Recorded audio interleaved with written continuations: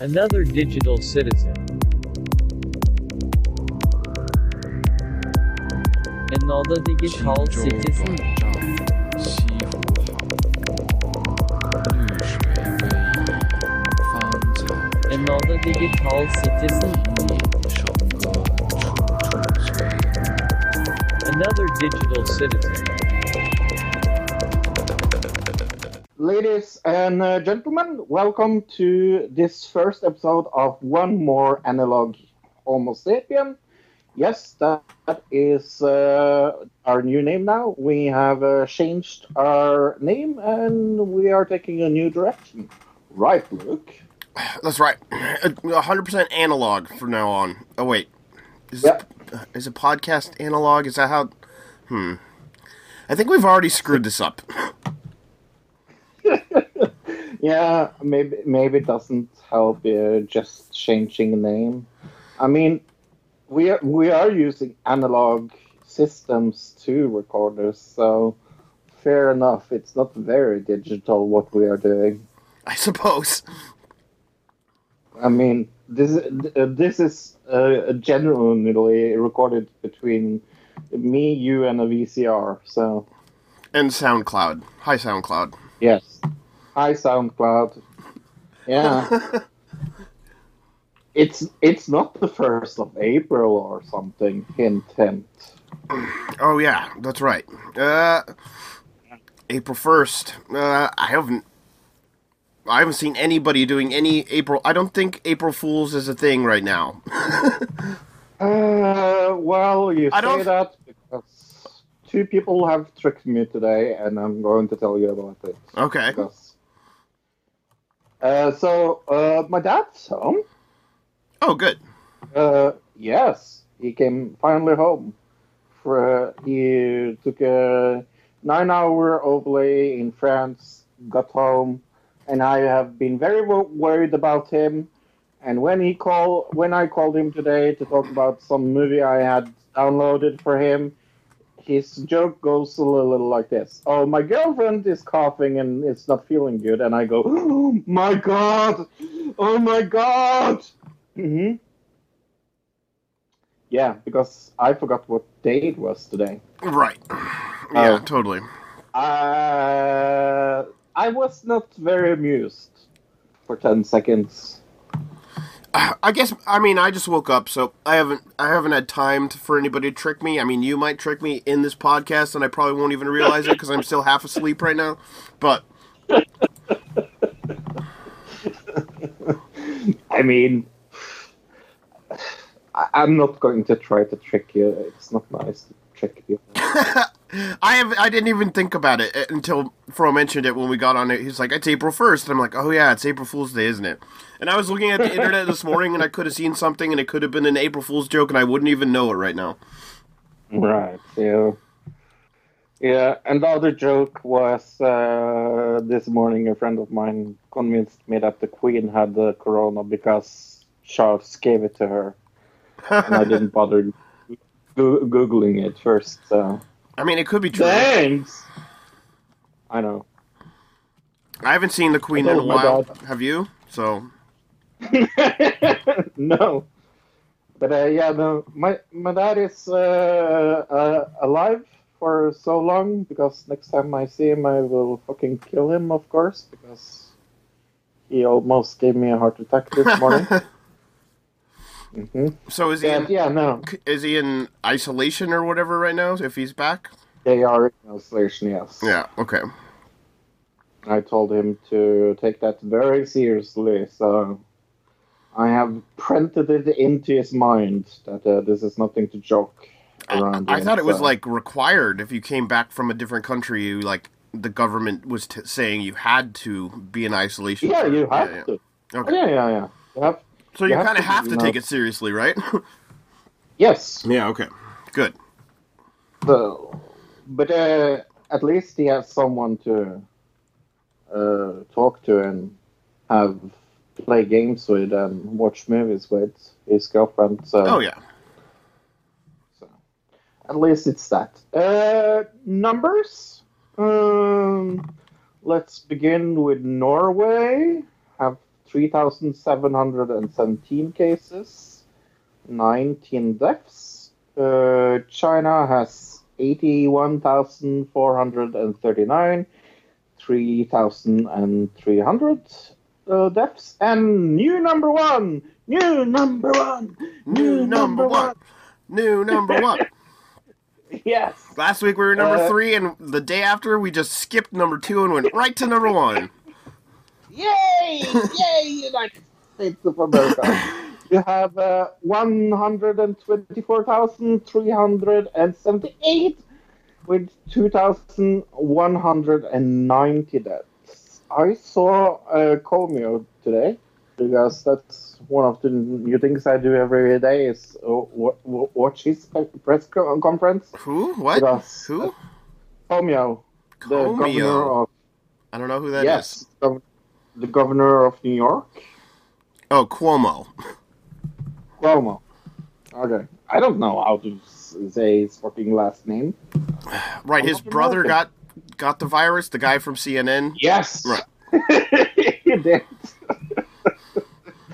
And I found that a little amusing. But other than that, I watch his press conference every day now because he is ridiculous, just ridiculous. And he said in his press conference today that the death numbers would be around 100 to 300,000 in the United States.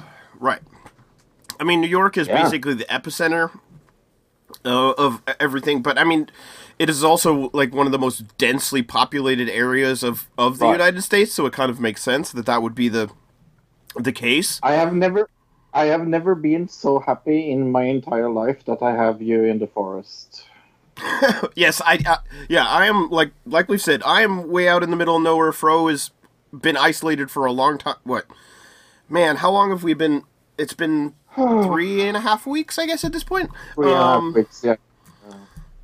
Yeah, and New York has basically become the epicenter, and so Cuomo has become kind of this person that you see every day, and they're talking about him, and now you see some of the mainstream media saying, oh, Biden should drop out and put Cuomo in as the new candidate for president against Trump. Have you heard this? I did, yeah. What do you think about that? I don't even think it's possible. I'm pretty sure there's not even a way to do that in our like political system to just like change out one person for another person. Yeah, it would be a little like, let's say Hillary ran and gave it to Donald Trump.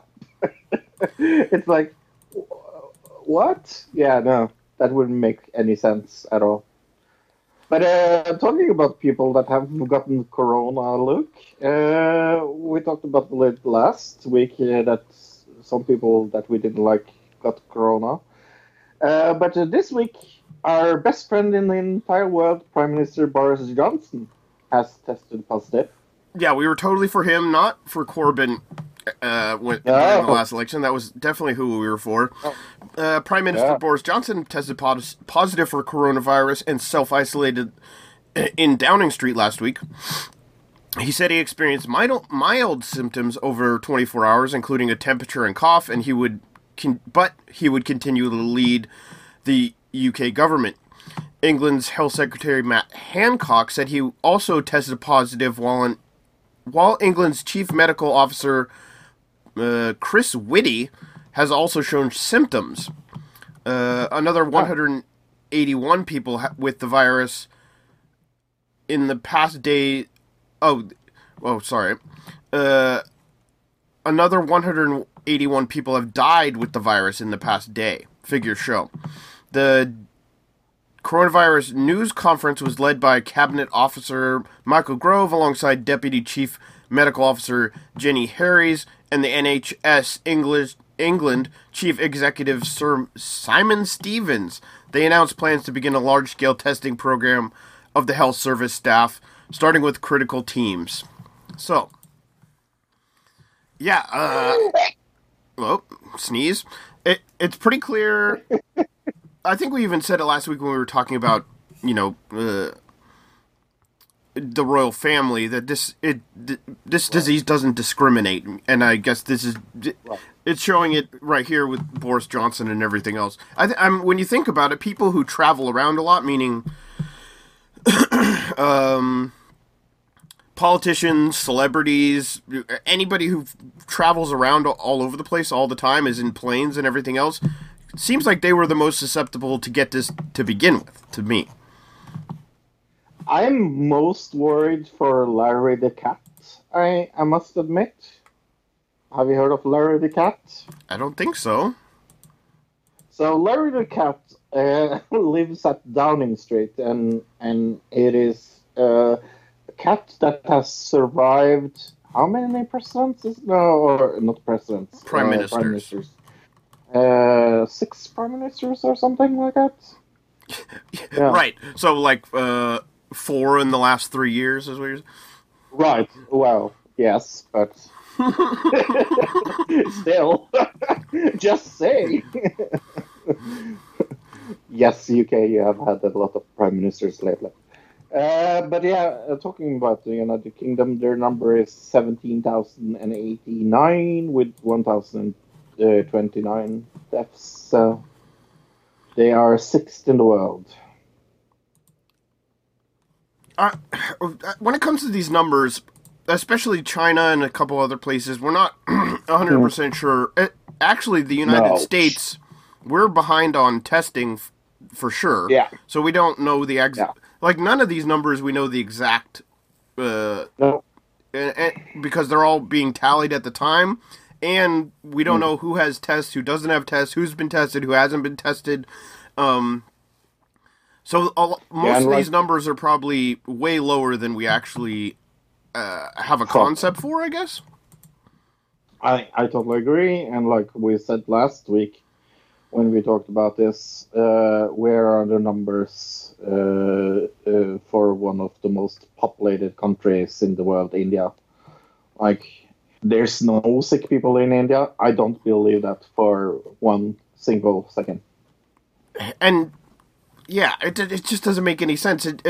There's a few places like that where it's kind of like, how... There are people in Ecuador that is sick. Ecuador. You're telling me that India doesn't have it when Ecuador has it? Right, and you look at where China is in relation to India, and you're like, okay, it traveled all the way to there, but it somehow didn't get to India. Right, exactly. Makes absolutely no fucking sense at all. Yeah, so... This is just the craziest time. I mean, I can't get over the fact, like, every once in a while I'll be, like, watching TV or playing a video game or something, and I'll completely just lose myself in it, you know what I mean? And then maybe you'll finish the movie and you'll remember, oh yeah, the whole world is shut down. And you just remember that and you're like, oh yeah, that's right. Oh yeah. Yeah. And like I told Luke, I've been sick to the 3 last days. I have had a fucking migraine, and I have slept 17 hours the last 24 hours and 15 hours the 24 hours before that. So, and there's something definitely wrong with me. So, I mean, it's probably just stress more than anything else. I mean, we're all stressed out.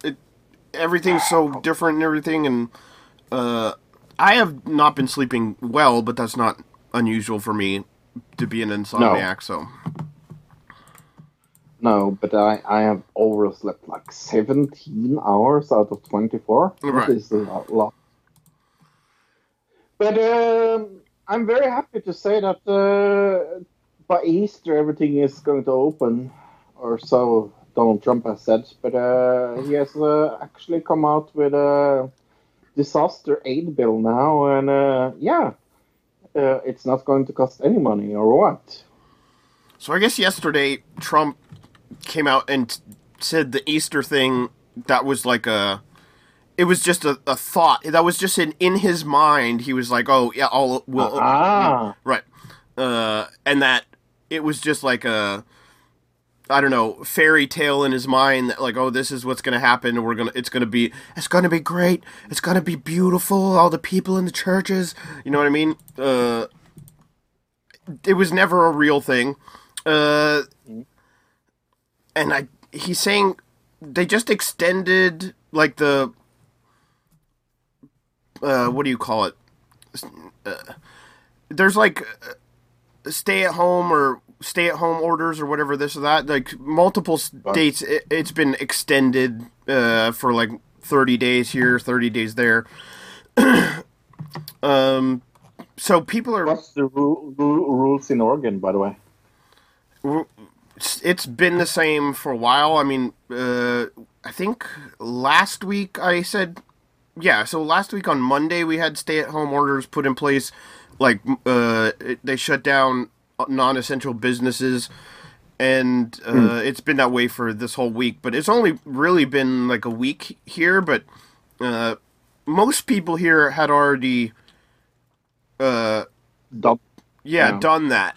Unless you were somebody who was in denial, which I think there are a lot of people that were kind of what's a good on the Alex Jones side, where they're like, "Oh, this is a big conspiracy where it's not real. They're just trying to like take over, take the rights away from people," which is not completely unfounded in the sense that they are trying to take the rights away from people, but it's also real. So it's really hard to like talk to those kind of people. But then there's also these older people that I know personally around here who are just kind of like, it's kind of like, hey, I lived this long. Let's see if you can. You know what I mean? Like they don't really. I don't think it's that they don't take their own life into consideration. Is that they just kind of like, listen, I've lived this long, and I don't think that this thing's gonna take me out or whatever. There are those people here that are like older people who just seem to not take it seriously. I don't know. Is that happening in Norway? Yeah. I mean, we see a lot, same. especially like we saw the stuff from Florida last week with all the kids who were like out on spring break and not taking it seriously. But I think there's also these older people who aren't taking it seriously. It's not really being talked about as much. But I think it goes a little with that crazy guy we talked about last week as well, that said that the elderly is like prepared to offer themselves for the economy. Right. I know there is some truth to that to a certain point, and I think I see that, especially when I talk to people that are very much older, like even older than my dad and things like that. It's like, oh, I lived a long life. If I die of this, I will die anyway. Right, yeah. I get. But I just don't think people understand that it's not the whole concept of spreading it, self-isolation or isolation in and of itself. It just takes one person to be walking around to infect everybody, right? That's the part that I think people are missing. Right. It's not about you and if you whatever you do this or you do that, but if you go around and you touch stuff, and then somebody comes and touches it after you, but these people should be happy, like you said. They passed this disaster bill, $2 trillion from. That's 1.7 trillion pounds coronavirus aid bill. That's the largest in economic stimulus history. Oh, U.S. history, sorry. The vote was delayed by a last-minute row between Republicans and Democratic senators over unemployment benefits. The plan includes direct payments of $1,200 to most American adults and aid to help small businesses and pay workers. More than 21,000 people with coronavirus have died across the world. Right, that's gone way up. This bill, it does not do enough, and it gives huge amounts of money to corporations, like half a billion or $500 billion, so $500 billion is just going to companies. It says here a $500 billion fund to help companies, which includes loans to hard-hit sectors such as the airline industry. Yeah. Which there was one airline industry that said, or one airline company who said, basically, we don't want your money if we're going to have to pay it back. So they don't really need the money. This is the thing about all these businesses getting the money before giving it to actual Americans, is that these companies should have... If you're a company who, after a week of not having somebody fly in a plane, you completely go under, that should be an issue. That should be a sign right there that company wasn't solvent to begin with, if that makes sense. Right. I totally agree, yeah. And that if this happens again, we're just going to have to bail them out again, or even something smaller than this after this. And we're creating the same kind of 2008 problem where... This is the biggest problem, is that we're giving all this money to these corporations, and they're going to have all the money, and then everybody who doesn't have money now, like all these small businesses, these corporations will just start buying up all the small businesses, and what you end up with is like 3 or 4 businesses, like we see in like the media, where there's like 2 or 3 companies that own the entire... Like every TV channel and everything else. It's going to be the same for grocery stores. It's going to be the same for hardware stores. It's going to be the same for everything in our life is going to be 3 different companies. And that we have the illusion of choice now. That's completely going to be gone after this crisis. Mm-hmm. And we don't have it in the news, but Wimbledon is cancelled. I saw that this morning, yeah. That just happened, this morning. And that is the first time since World War II. I almost said 3 there. Right. It feels like World War III. Yes. But yeah, no, it's the first time since World War II. So that's pretty big. It was a big concert that was cancelled in August in Scotland. Today as well, so things are being cancelled, and I wondered, because I talked a little to my dad about it today, about Eurovision, because him and me are very interested in that, and I talked to him.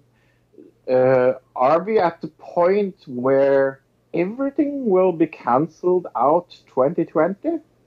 Are we at the point where people are looking into moving everything into 2021? Because it feels very like that with the entertainment industry, especially this week.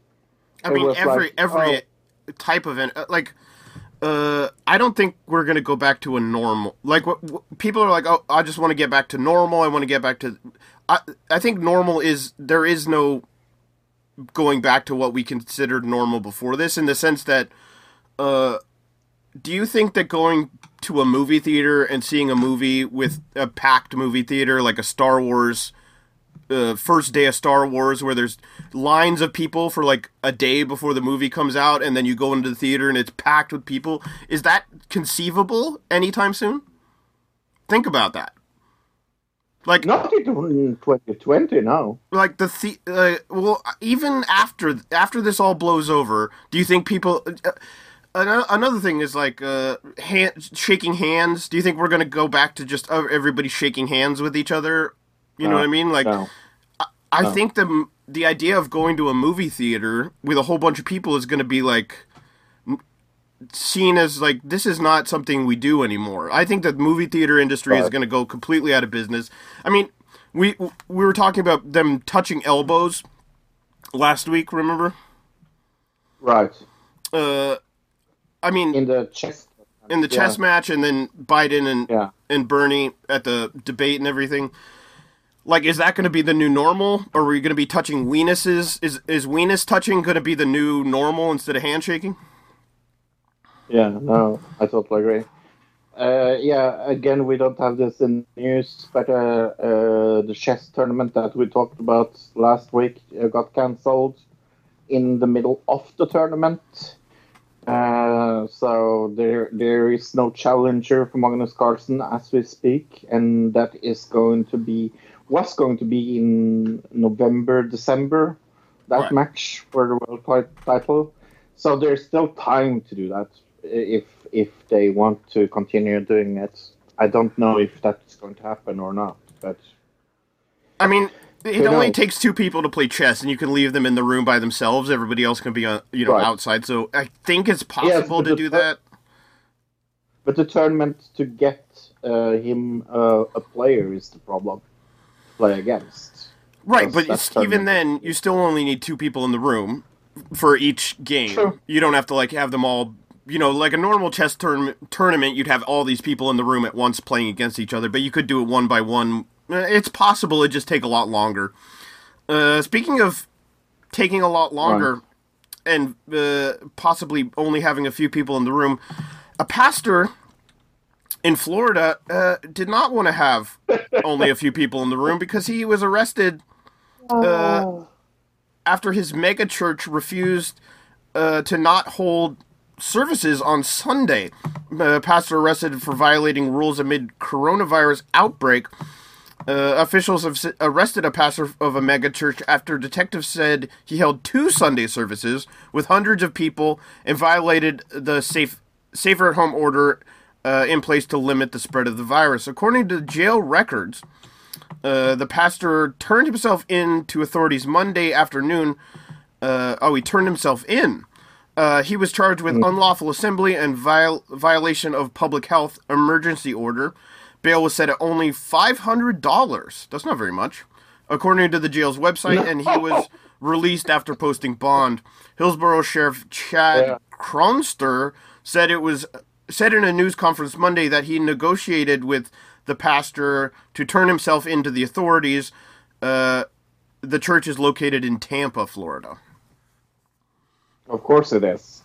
Shame on this pastor, the legal staff, and their leaders of this staff for forcing us to do our job. It's not what we wanted to do during a declared state of emergency. This guy said, we are hopeful this will be a wake-up call. Yeah, please, wake up for people. Don't go to church. I feel like everybody I should think go God back will give you. and watch the last season of Happy, season 2 of Happy, which was all Yes. about Easter. Yes. And this, it was like what's a cabal between these creepy child molester guy and the Catholic Church Right. to create Easter into this whole new thing. I feel like that season of that show was like the new Demolition Man. Like in 5 years, we're gonna look back at that and be like, "Oh my God, it knew everything." Yeah, no, that's very true. But I read this and I was like, we have to talk about this because it's so silly. Because we talked about it last week about this pastor that was selling things illegally, and now we have this other pastor. It was like, if you believe in God, you have to believe that He will forgive you for not going to church during Corona times. Like He created Corona, so. Well, yeah, right, yeah. It's not only this guy, but hundreds of people came to the church, right? So all those people also think the same way this guy does. So the pastor is to blame, Right. but all those people still came. He didn't put the guns to everybody's head and force them into the church. They all went to the church themselves. So, what are you going to do? I guess. But hey, look, talking about creeps. Let's talk about a Norwegian creep. A Norwegian school quit using video calls after a naked man guessed the meeting link. A school in Norway has stopped using the popular video conferencing service Whereby, which I've never used, after a naked man Never heard of. apparently guessed the... Whereby. It must be like a school, like a educational service or something like that. Okay. Apparently guessed the video, the link to the video lesson according to to NRK, the man exposed himself in front of several young children on the video call. The theory, according to the report, is the man guessed the meeting idea and joined the video call. One expert quoted in the story that said some are looking for the links. Last year, security researchers told TechCrunch that malicious users could access and listen to Zoom and WebEx video meetings by cycling through different permutations of meeting IDs in bulk. So if you had a program that just put meeting IDs into the search function, but the program would just continuously search. It would start with whatever 1A and then it would go 1B, 1C, right, and it would just continue. If you did that, you could eventually just find all these different meetings. They're talking about Zoom and WebEx. The researchers said the flaw worked because many meetings were not protected by a passcode. School and places across the world are embracing remote teaching as number of those infected by the coronavirus strain continues to climb. There are Norway currently has 3,300 confirmed cases. So yeah. Everybody is using these platforms right now for teleconferencing and everything, and this guy, obviously just some kind of weird creep that wants to, this is like, when I was a kid in the 80s, there was like this image of the guy in the trench coat who would walk down the street and flash people. Yes, this is the trench coat guy, just in a digital age. Right, exactly. Yeah, the blotter. Do you call it a blotter in English? Flasher. We called him. That's what we called it when I was a kid. But I don't think the guy in the trench coat meme has been a thing since probably the 90s. You know what I mean? Like once the internet was invented, I don't think that was a thing anymore.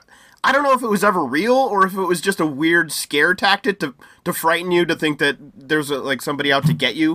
I have no idea, but it probably was a real thing to somebody, right? I guess so. Speaking of Zoom, what the hell is Zoom, and where did it come from, and why is everybody using it? I have no clue. It's just everybody, with 2 weeks, and all of a sudden Zoom, everybody's like, oh yeah, I'm using Zoom. Why is it? Why did everybody decide this is the thing? There's many different video conferencing services to use, but everybody's like, oh, Zoom. Zoom is the best thing. And I've seen it. I've used it once or twice, and it's Stickam. It's a slightly Stickam. Remember Stickam, where it was multiple boxes, and you had the main box that the person would talk. It's Stickam, except with extra video boxes, basically. That's the way I see it.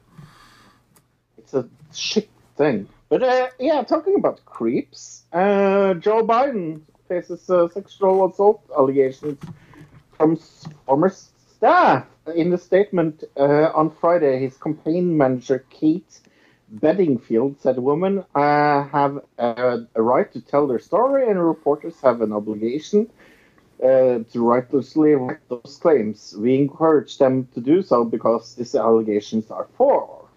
But so this happened in 1993, right? It says here, Joe Biden is facing a new sexual assault allegation from a woman named Tara Reid, who says she's been trying to share her story since 1993 when it allegedly happened. Reid's allegation comes in the midst of Biden's presidential campaign and is consistent with other stories women have shared about their discomfort with the way Biden has touched them. Reid was a staff assistant for Biden in 1993 when she claims he digitally raped her. So, not with like a computer. It means like your digits, like one of your fingers. You digits. Right. Yes. She told part of her story in 2019 when Lucy Flores wrote The Cut about the inappropriate way Biden smelled her hair and kissed the top of her head. At the time, several other women came forward to say Biden had touched them in ways that made them feel uncomfortable, including Reid, who said Biden put his hands on her shoulders and ran his fingers up and down her neck. Now she has detailed what she says is the entirety of the whole experience on the Katie Halper show which is actually another podcast on SoundCloud. Shout out to SoundCloud podcast people. Whoop, whoop. In the house. Whoop, whoop. Yeah, no, I find it very interesting that this is not talked about at all. Did you notice where this is? Okay, so officially this broke on Yahoo News, this story that we're reading, right? But if you look up there, for some reason, it's under Yahoo Lifestyle now. Originally, it was under the main news thing. And then they moved it to the sports section. This article was in Yahoo Sports for some reason. And I was like, what does this have to do with sports, right?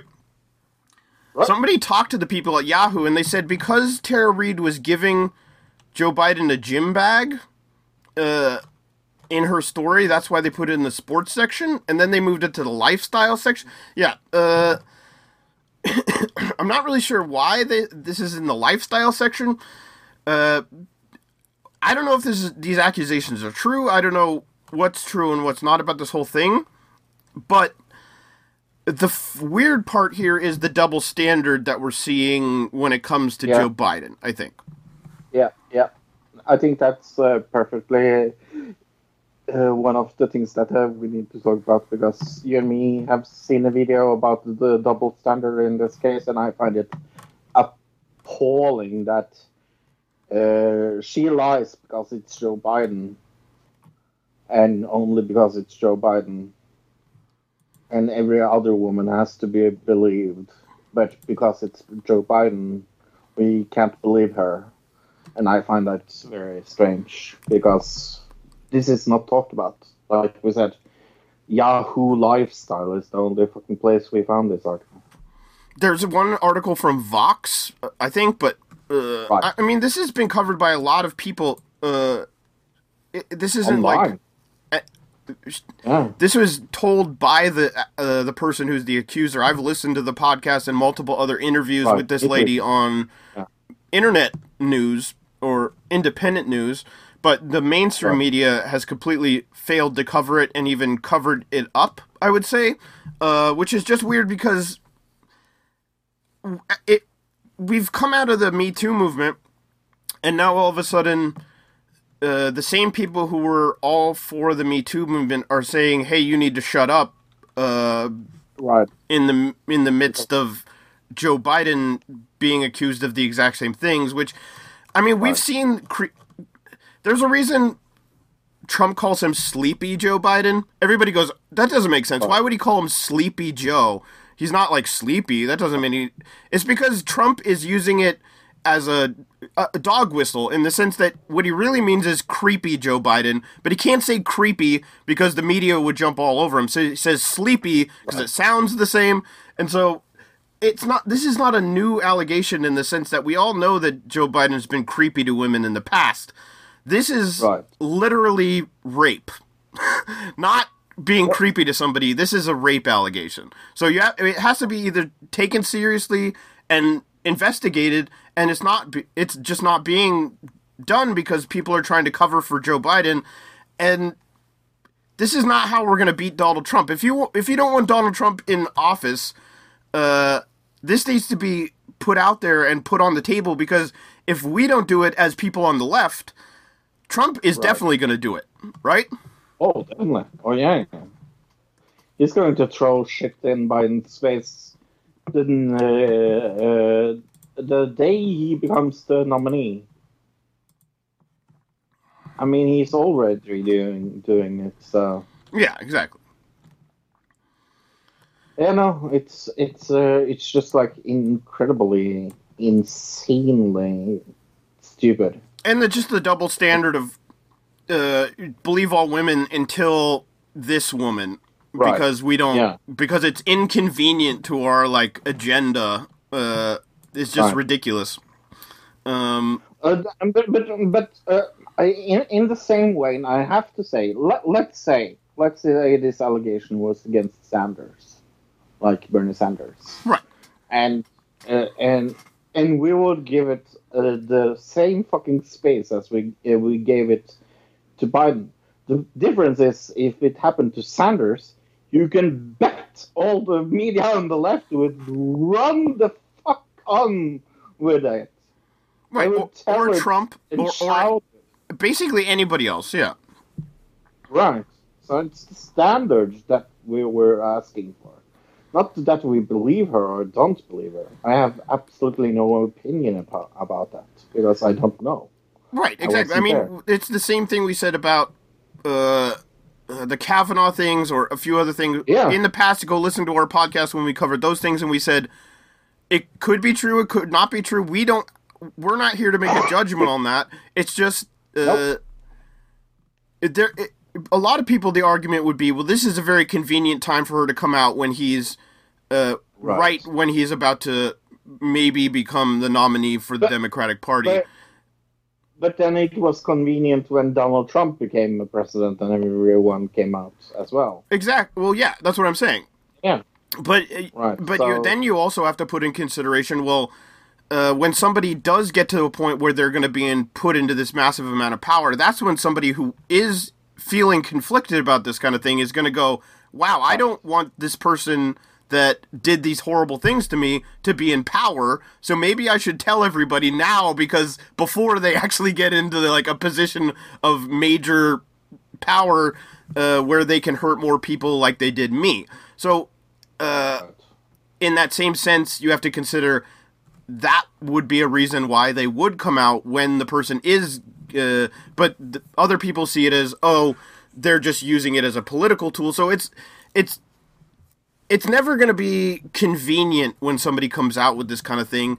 There just has to be a regular standard. And when the same people who were saying one thing about one accuser say the opposite thing about another accuser because it's not convenient for their narrative of what's happening in the world, that's when there's an issue. I agree. Hey, in 9 months, how many babies do you think will be around the world? Because I think there will be a baby boom in December. Yeah, we've talked about this, the coronials, right? Coronials, yeah. Now it's going to be even more coronials. I can't say it. Cannolis. Yeah, we'll call them cannolis. Cannoli. Delicious.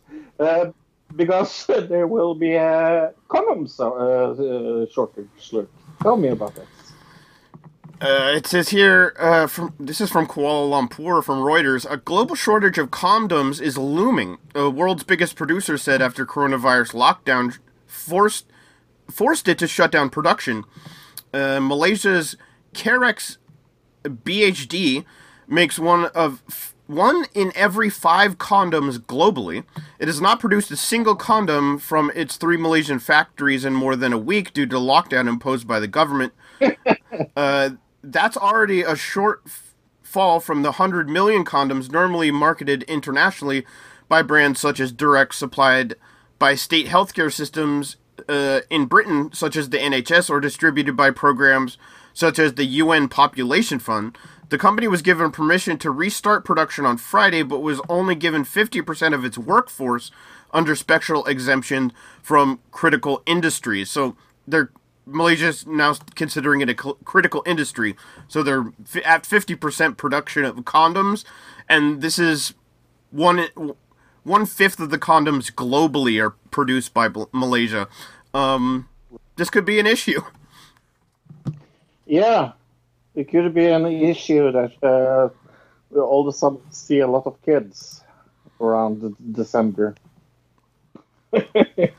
Everybody is pregnant. I think that this just adds to it, because like we knew that people were, if everybody's quarantined, people are gonna get bored and they're gonna have sex, and then we're gonna end up with kids. That was but now we're also seeing that 1/5 of the world's condoms are just kind of gone, so that's gonna increase the amount of people having sex unprotected. Yeah, so I think you're 100% correct. We're going to see a baby boom in a year, maybe. Yeah, 9 months. I would, 9 months to a year, something in that range, or somewhere around there.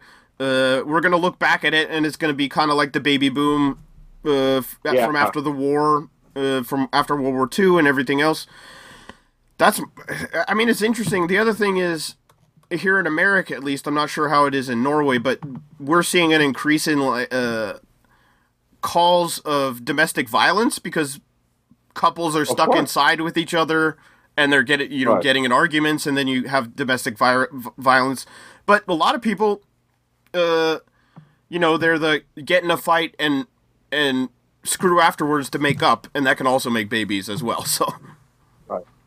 There was a doctor in Norway that came on the NRK station and said that they had a troubling low number of kids in their emergency that was taken there because of damages like from parents.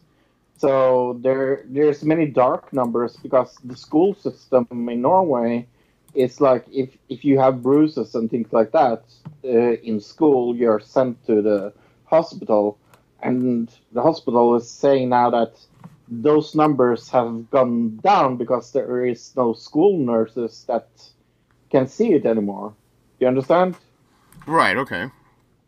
Yeah. So they can't see that the kids are getting abused because they're not in school anymore. So they were worried that people are getting abused, but nobody's there to see the action. Right, exactly, to take action against it. I think people are just getting stuck in their houses with people, and cabin fever is a real thing. You know what I mean? They've made the horror movie Cabin Fever, but people really do kind of lose it after a while, and I think we need some kind of outlets. I guess Zoom is one of those outlets that people are using. I mean, we make fun of it, but there's lots of different outlets for people to kind of get out their feelings of anxiety. I think there's a lot of anxiety, and some people are feeling like they're stuck in their house. I mean, if you're in New York, don't leave your house, but if you're in a place where you can go to a park, maybe go to the park, this or that. Yeah. No, I totally agree. There was a thing in Norwegian news where they were thinking of, in Norway we have something called Vinmonopolet, and they are the only one that can sell liquor that is stronger than 4.6%. Okay? Okay. So they are a specialty alcohol store. Yeah, okay. Yeah, more or less. Yes, but it's driven by the state, and they said that they were looking into closing it because they were afraid of alcoholics getting now closed in and more violence because of also drinking too much because they are forced to be inside and having more access to alcohol and not being at work and not functioning as good as they were and could have more relapses. So they were thinking of closing the sale of alcohol stronger than 4.6%. I feel like there'd be more problems around that than... I agree. Right. Yes. I think there'd be a revolt against that kind of... I mean, just look at what happened in America when we stopped the sale of alcohol. What happened? Right. We just encouraged illegal alcohol, and then what ends up happening is you end up with mafia and gangs and underground sales. So it's just a bad idea in general when you realize the ramifications of something like that. But I understand where they were coming from. It's a place of caring for people with problems. But yeah, just the wrong fucking solution.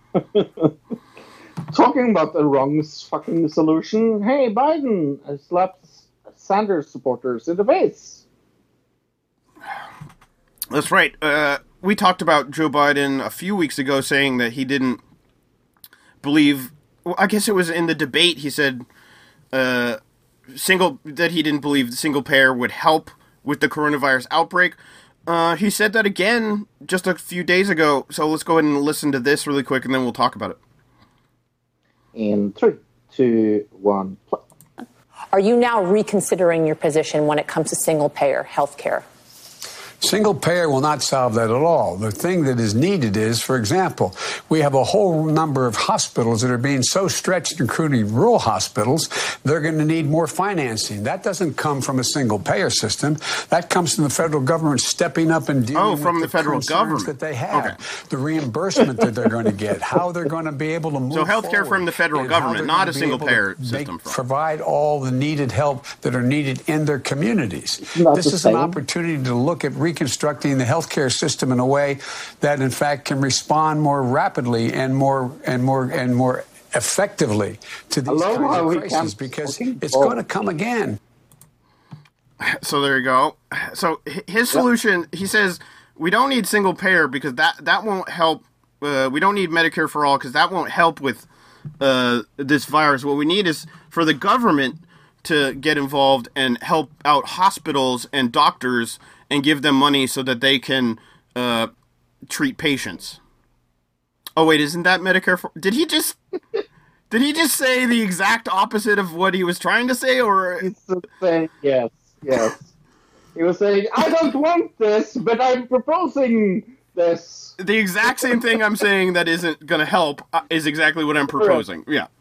But what I think he's saying is just for the virus, like, we just need to take care of this, but, if you get cancer, Right.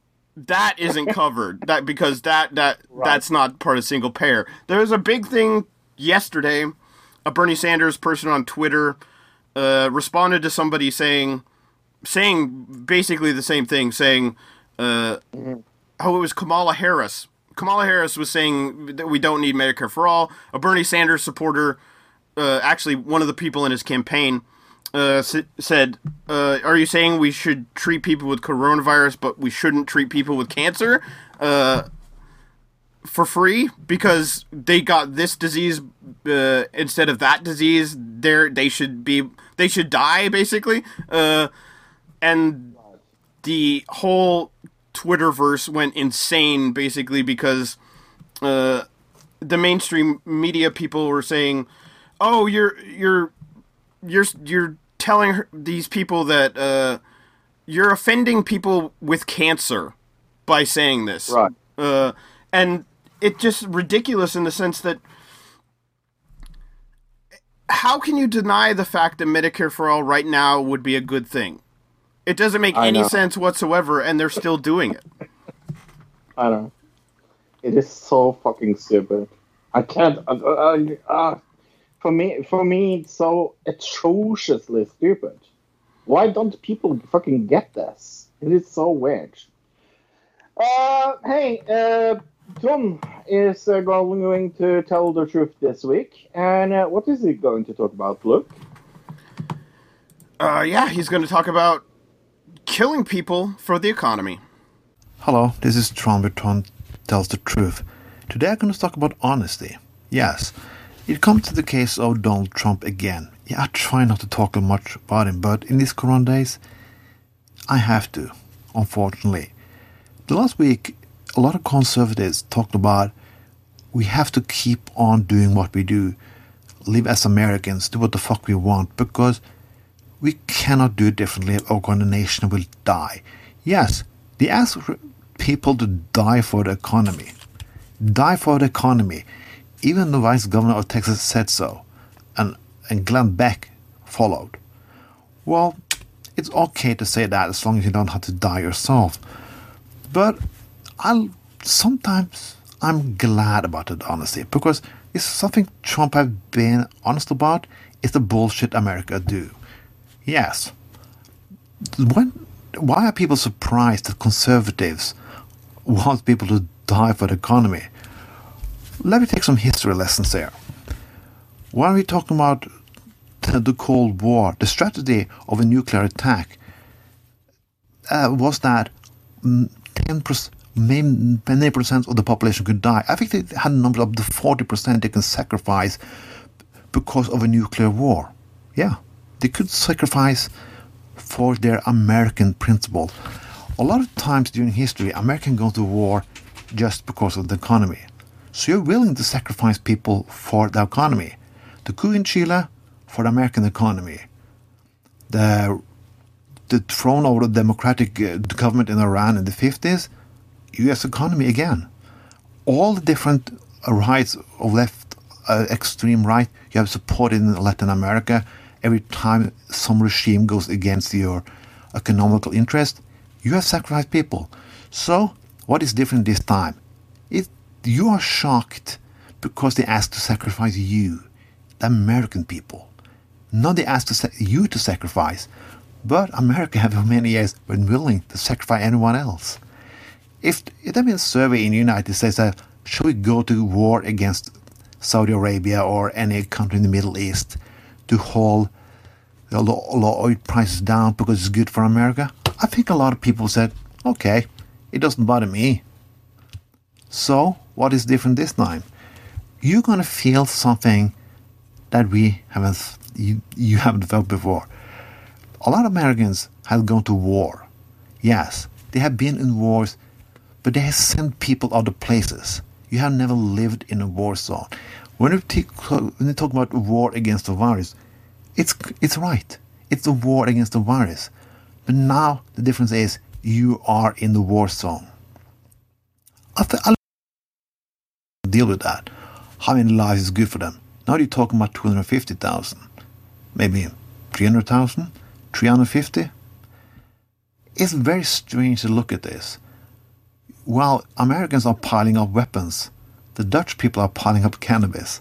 That's some of the difference. Yeah, you can laugh about it, but it's very funny in some way. It's not all the people who die of the sickness. It's also the people who die because your healthcare system already is broken. Yeah. And the same people who now want to make more money try to make more money on this crisis, and they are supported by politicians who says it's all right. And this from the both parties. This is going to get ugly. And only one election will help that. Your system will continue to exist, even if Bernie Sanders is elected, because there's so much more to it than change. That America you have to change from the roots. Not only with some major victory from either party. That's what you have to think about. But people, how many people are willing to sacrifice? And how many people around the world are willing to sacrifice? Because the world is going to be a different place when this is finished. All is all about what kind of world you want it to be. Because the war is happening. We cannot win it. But you can win the peace afterwards. This is Tron with Tron Tells the Truth. Stay safe. Thank you for sending us that, Tron. If you want to send us something, you can do that to anotherdigitalcitizen@gmail.com.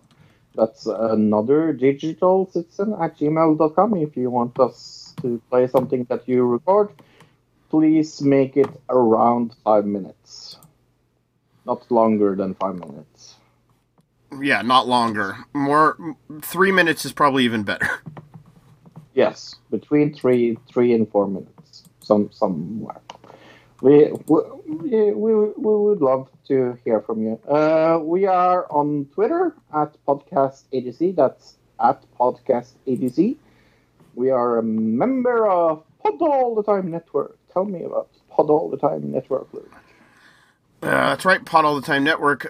Go there and check them out on Twitter at Pod All the Time PM. That's Pod All the Time PN. There's a whole bunch of other podcasts on there, including us, and a History of a Haunting podcast, which is a historical and paranormal podcast. So if you're into like ghosts and paranormal stuff, hosted by Carrie and Archie, two people winging it in life and on this podcast. Much like somebody else I know. Yeah, go and check them. And where were they at Twitter again? I lost it. Oh, Go to our Facebook group. It's another digital citizen on Facebook.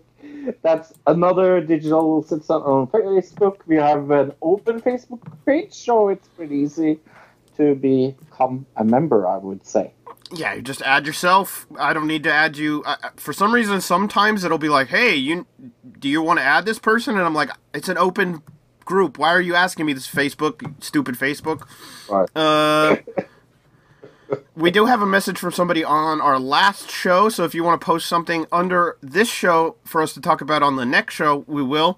Jeremy sent us something saying about last show. Luke, do you not watch Stranger Things? If you did, you would know Maya Hawke. So I guess Maya Hawke last week was in the movie from Another Digital Review from. Oh, and okay, I didn't know who that Mhm. was, right? Apparently she's in Stranger Things. I didn't know. Also, her parents are Uma Thurman and Ethan Hawke. So that and he says, so the nepotism cronyism of Hollywood pretty much guarantees her success. Yeah.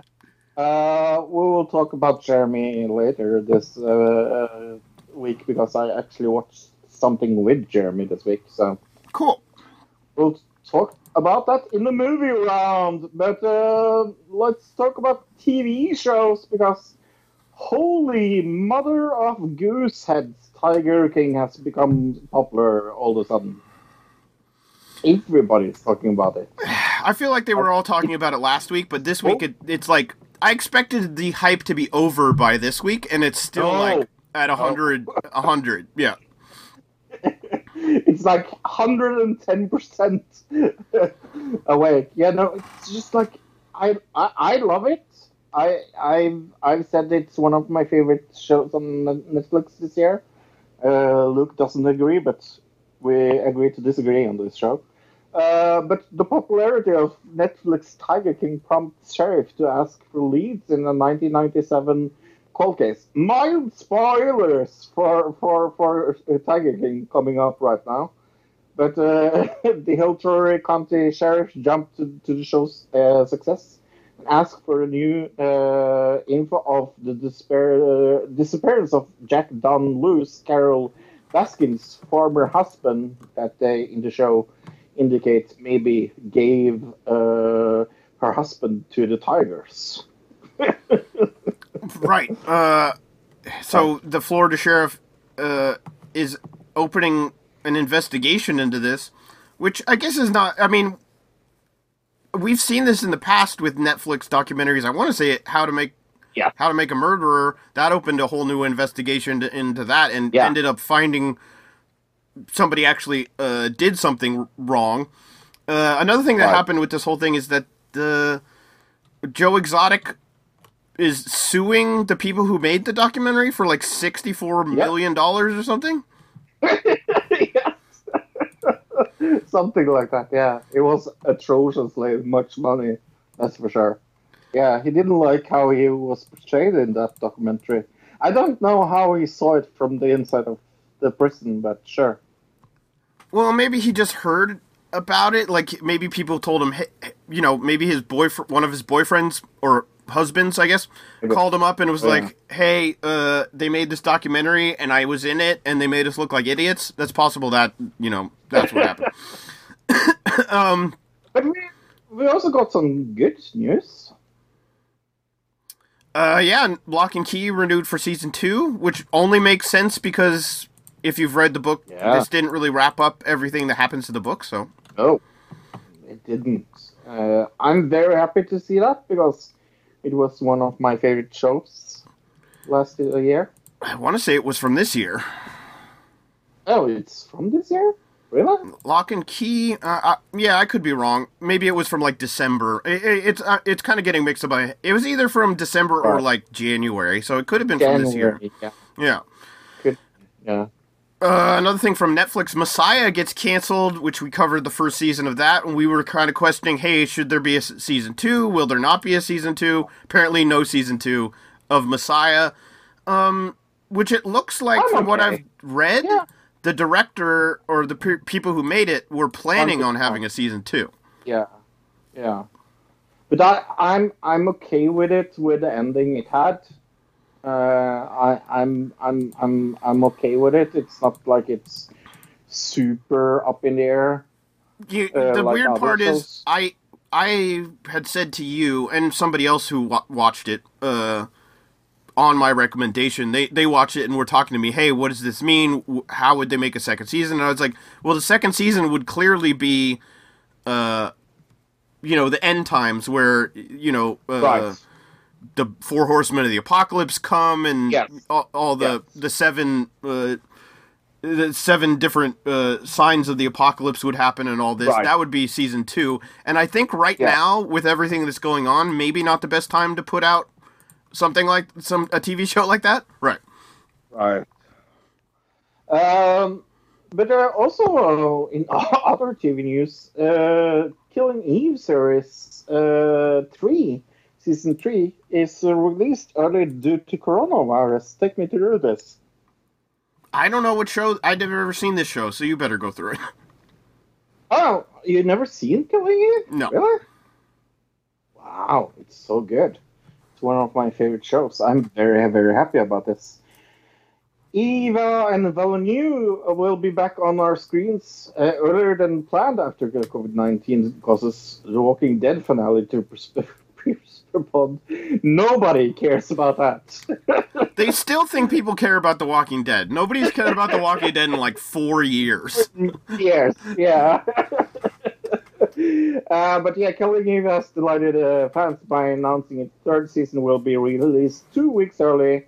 The female lead spy drama is available to stream in the UK on the iPlayer from 6 a.m. Monday the 13th of April, so next week, and 9 p.m. local time in the US on Sunday 12th on BBC America and AMC. So this is good news for me because I loved season 1 and 2, so I can't wait for season 3.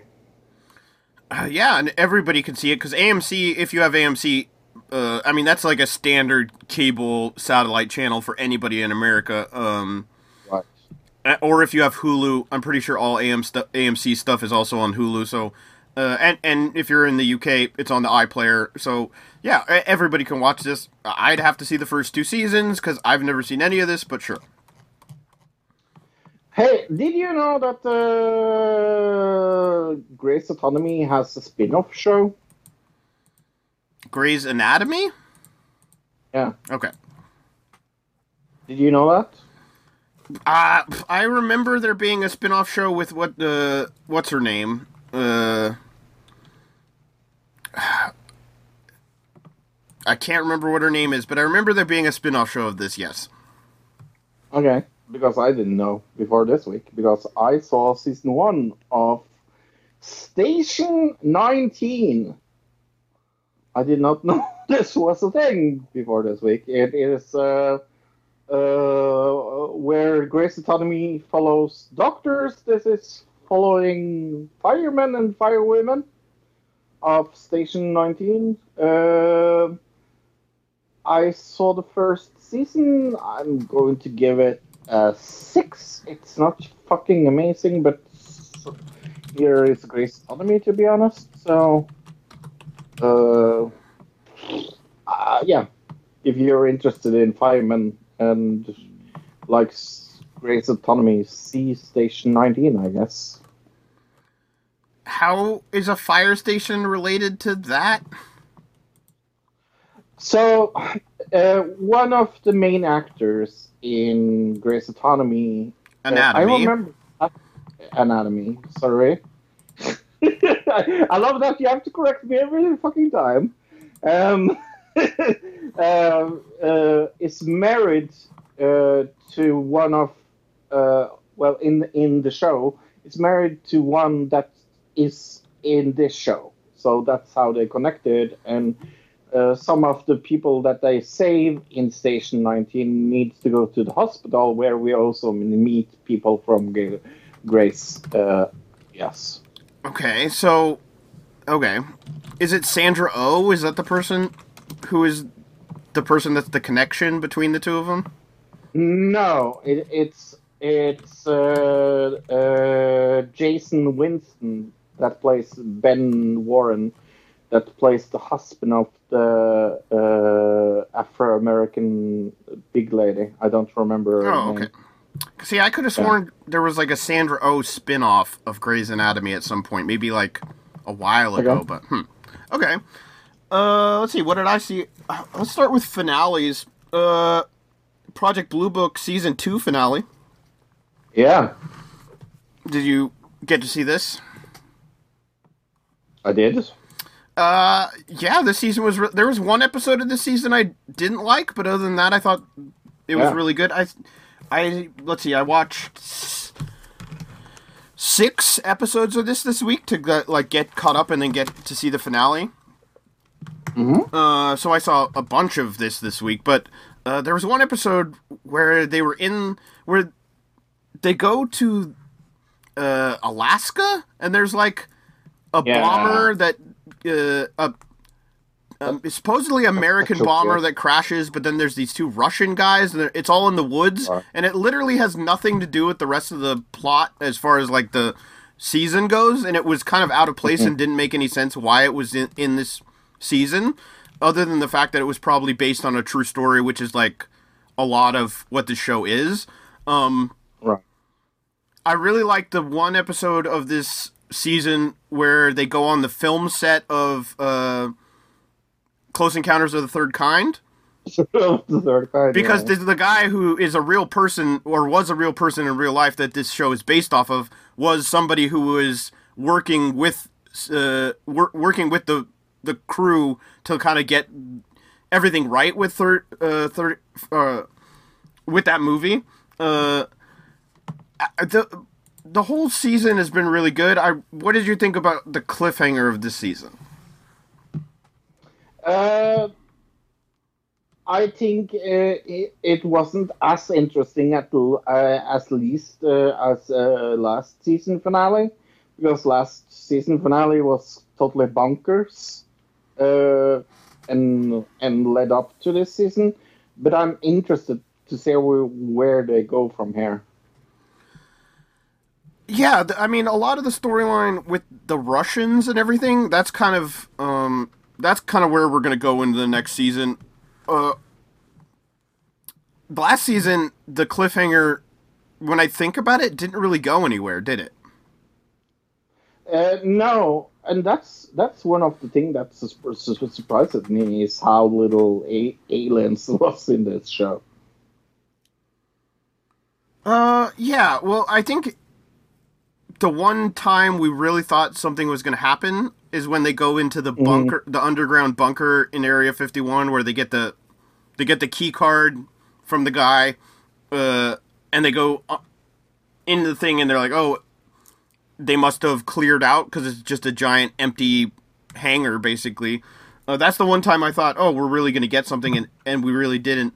In the one scene where they're showing Close Encounters of the Third Kind, that episode opens up and they show you this alien coming out of the craft and everything, and it pans back and you realize it's all just a movie. I mean, that was very good. Overall, I give this season 8.5. Yeah, I would give it an 8. I think it's up there. I think the last season was a little better. Half a point better. I'm just surprised Okay. that this is on History Channel for how good it is. But Yes! We say that every time we talk about this. It is very weird that it's on History Channel, because it doesn't fit in there at all. Well, it is based on true story. Like this guy's life really did. So it's like based on a historical events, but like loosely based Right. on historical events for sure. Very, very loosely based. Very loosely based. I seen episode 3 and 4 of Devs this week, because my dad wanted to see the show. Mm-hmm. I wanted to binge it, so I was going to wait it, but both my dad and his girlfriend wanted to watch it, so okay, I watched it. I still like it. It's very good. I still recommend it very much to people that are looking for something very good and mysterious. I think it's one of my favorite shows to watch right now. I want to say there's 5 episodes out, and I think there's only like 3 more episodes after this, so now would be a good time to get in, or wait for like 3 weeks and then you can binge the whole thing like Fro was going to. I've seen the first 3 episodes, and I think I'll probably binge the rest of it in the last week. It's very good. Yeah, oh yeah. Everything that I've seen up till now has been really good. Yeah. Prodigal Son season 1 finale. I did not see this. I feel like the show has been going on my entire life because it's like the longest show ever. I watched 8 episodes of this. There's like 18 episodes, so I had watched 10 episodes. I think after Christmas they went on a break, and I saw like 1 episode after that. But then everything after January, I hadn't seen any of the episodes, so I binged a bunch of this week. I think I'm 12 episodes behind.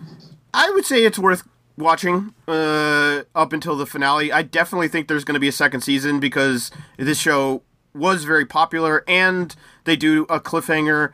The acting's really good. If anybody doesn't know, Prodigal Son is about a guy who's a detective profiler, right? Serial killer profiler, but his dad is also a serial killer. And it's very interesting. They definitely intertwine both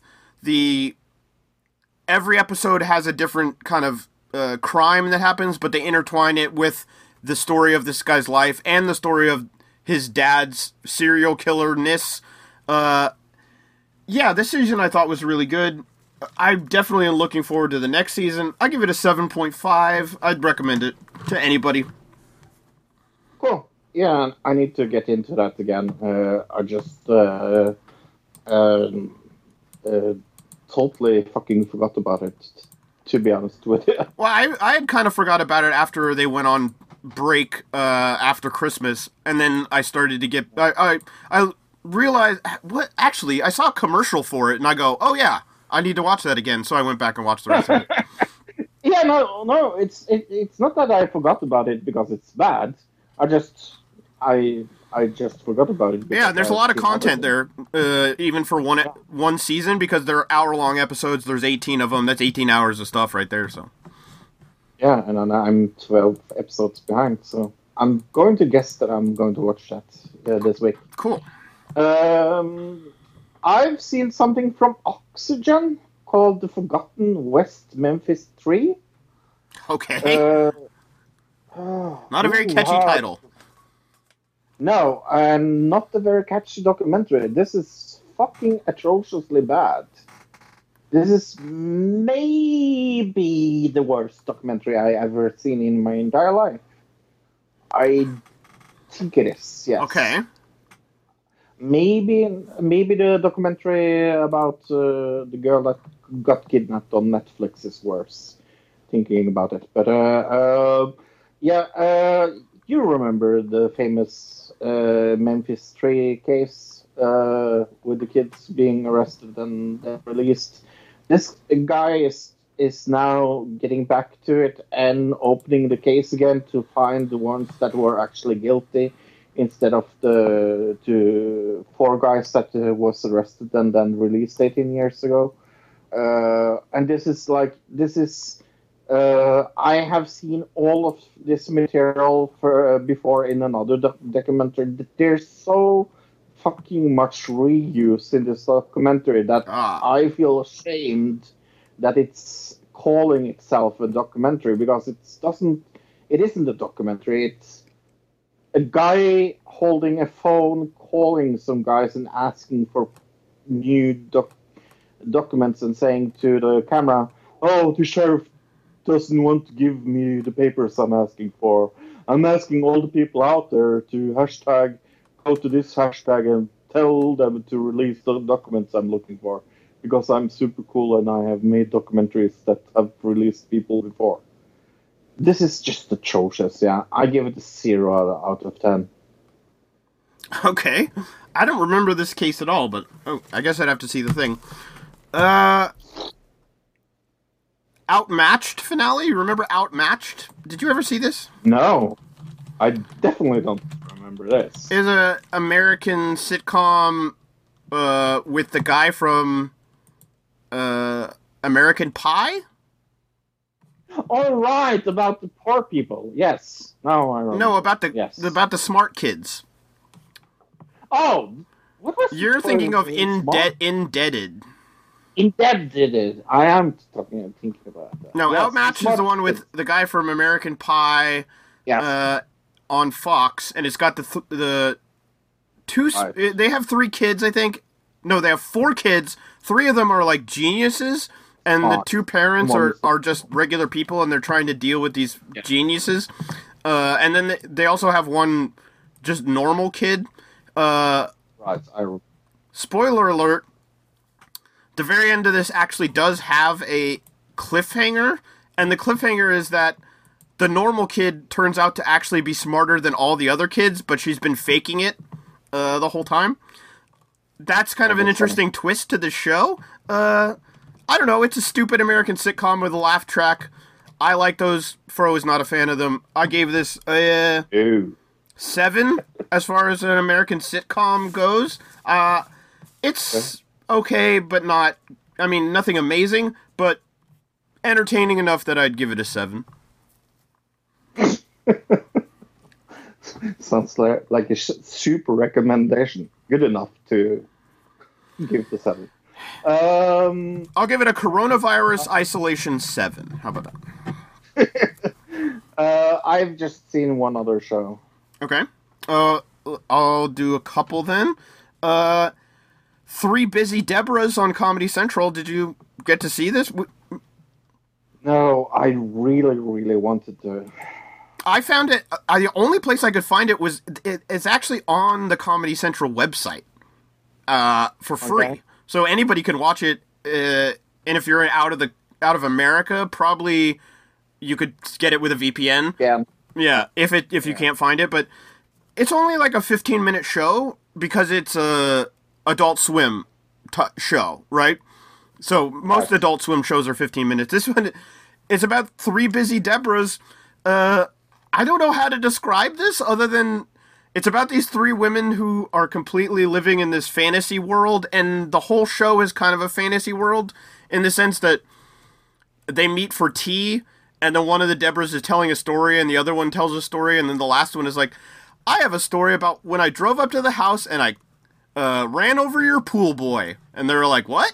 And they go outside and the pool boy is like dead on the ground, and their neighbor goes, I'm gonna get you for this. I know now. I'm gonna tell the authorities you killed your pool boy.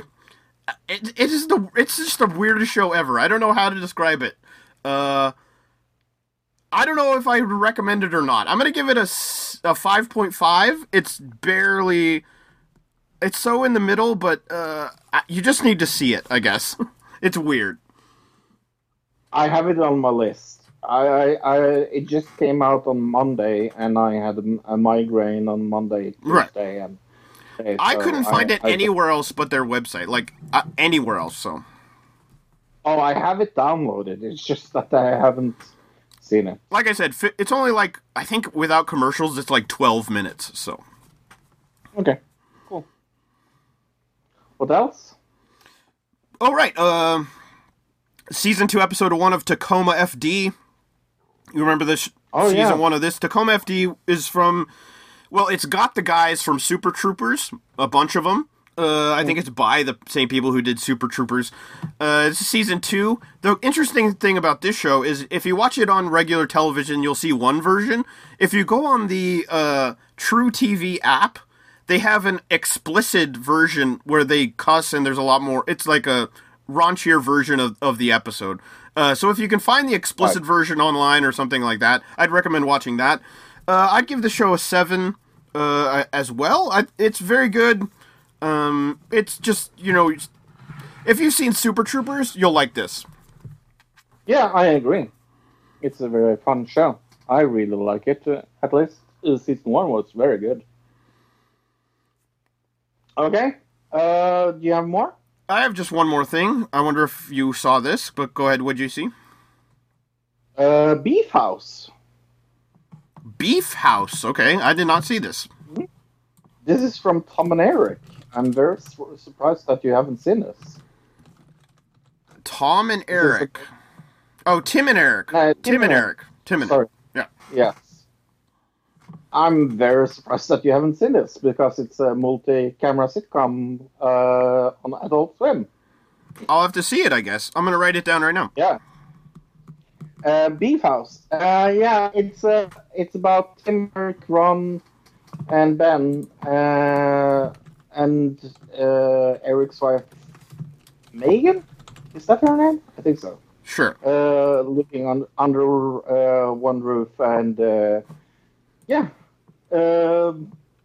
I was hoping that you have seen this because I really don't want to talk about it before you have seen it. So I'm not going to spoil anything because you're a very Tim and Eric fan, aren't you? Some of their stuff is good, some of it's not as good, but yeah, I really like when they first came out, it was really good, but then after a while, it started to feel a little forced. But they've done a bunch of different kind of shows that weren't Tim and Eric, the Tim and Eric show. So, right. But I'm going to give it a 9 out of 10. This first episode. So that's saying something. Okay. What I saw was on the Sci-Fi Channel or Sci-Fi Channel, Vagrant Queen. Vagrant Queen. Okay, never ever heard of this. It's a sci-fi show, believe it or not.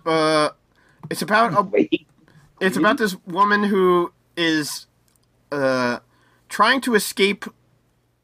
Okay, so it's in the future in space, and there's like a galactic federation, kind of like Star Wars-esque empire who like runs everything, and this woman is running away from said empire. Because she was actually the queen of some former planet that was taken over by this empire, and they're trying to kill her because they don't want her to try to retake her throne. Okay. Right? And it's kind of a comedy, a little bit. It's comedic in a way. I don't know, it's kind of a combination of a lot of things. Star Trek, Star Wars, a whole bunch of other things combined together. I want to say it looks kind of like it's based off of maybe a comic book or something like that. Okay. It's the genre they have it down is as space western. Space western. Okay. That's the genre of this. I don't know how to describe it other than that. I gave it a 4. It's below average as far as acting is very bad. A lot of the cinematography, it's a sci-fi show, not great. Kind of comedic, but I wouldn't recommend it to anybody. Oh, okay. That doesn't sound fun at all. I don't know, you like Star Trek more than I do, so you may like this more than I do as well. I'm not sure. Yeah, true. We didn't talk about that. It was the end of Star Trek Card this week. That was very good. I liked it. I didn't see the end of that yet. Okay, I'll have to finish that up. Yeah. No, I recommend it. I would give the whole show maybe a 7.5. Okay, but look, you and me have at least seen one show together this week. We have seen Vampires Episode 2. What was Vampires Episode 2 all about, Luke? Right. Episode 2 is called I'm a Monster. Donya struggles to control her new urges. Deprived of blood, Rad and Irna, which are brother and sister, turn against their siblings. Adrena makes a deal with Ladisla Nemthis. Mm-hmm. Sure. Sure. Yeah, no, this was better. I'm just going to say that. I like this episode better than the premiere. It's still very trying to be something it isn't. And that still annoys me that it's trying to be as gritty as it is. I wasn't so taken out of it this week that I was the first week. I think it's something I need to get used to it. but there are some very, very, very, very amazingly good photography in this show. There's some filming and editing in this show that fucking amazes me, especially in this episode, where there was especially one scene that I remember where they're going inside to a toilet and they're only showing the door and how the door looks, and then they go into the room with inside with through the window, and it's very like filmed in a extremely good way, and they do it the same way when the person that comes into the room goes out. And yeah, it's very hard to explain, but from a filmatic point of view, it's very beautifully shot, and I think I saw that very much more this show than last week. And also I think in storytelling it's taken another kind of grip and way of going with this show that I didn't think it was going to be. I thought this was going to be just stupid youth show with absolutely no point or plot behind it, and it's pretty. It can be pretty dark sometimes, actually. Yeah, I mean, the first episode had a lot of sex. This one had a little more violence than the first episode. And I wouldn't say this is like it's a show for teenagers, but a lot of the themes are definitely not something that a younger teen, like a 13, 14, more like 17, 18 maybe teenager. Yeah. Still, this episode is there's something about it that is slightly confusing, that I don't like. The rules are very confusing. Right, the rules of the vampire rules, because every vampire show has different rules. It seems like these vampires have like this whole set of rules that are very confusing, and you have to kind of learn them. And some of what's going on as far as this person's dealing with that person, but that person is this person's brother, but not really, because they were stolen when they were a kid. Like, all this stuff is very confusing. Maybe it's all going to wrap up in the end, but that's the only negative thing I have to say about it, is parts of the storyline are very convoluted. To say it mildly, yeah.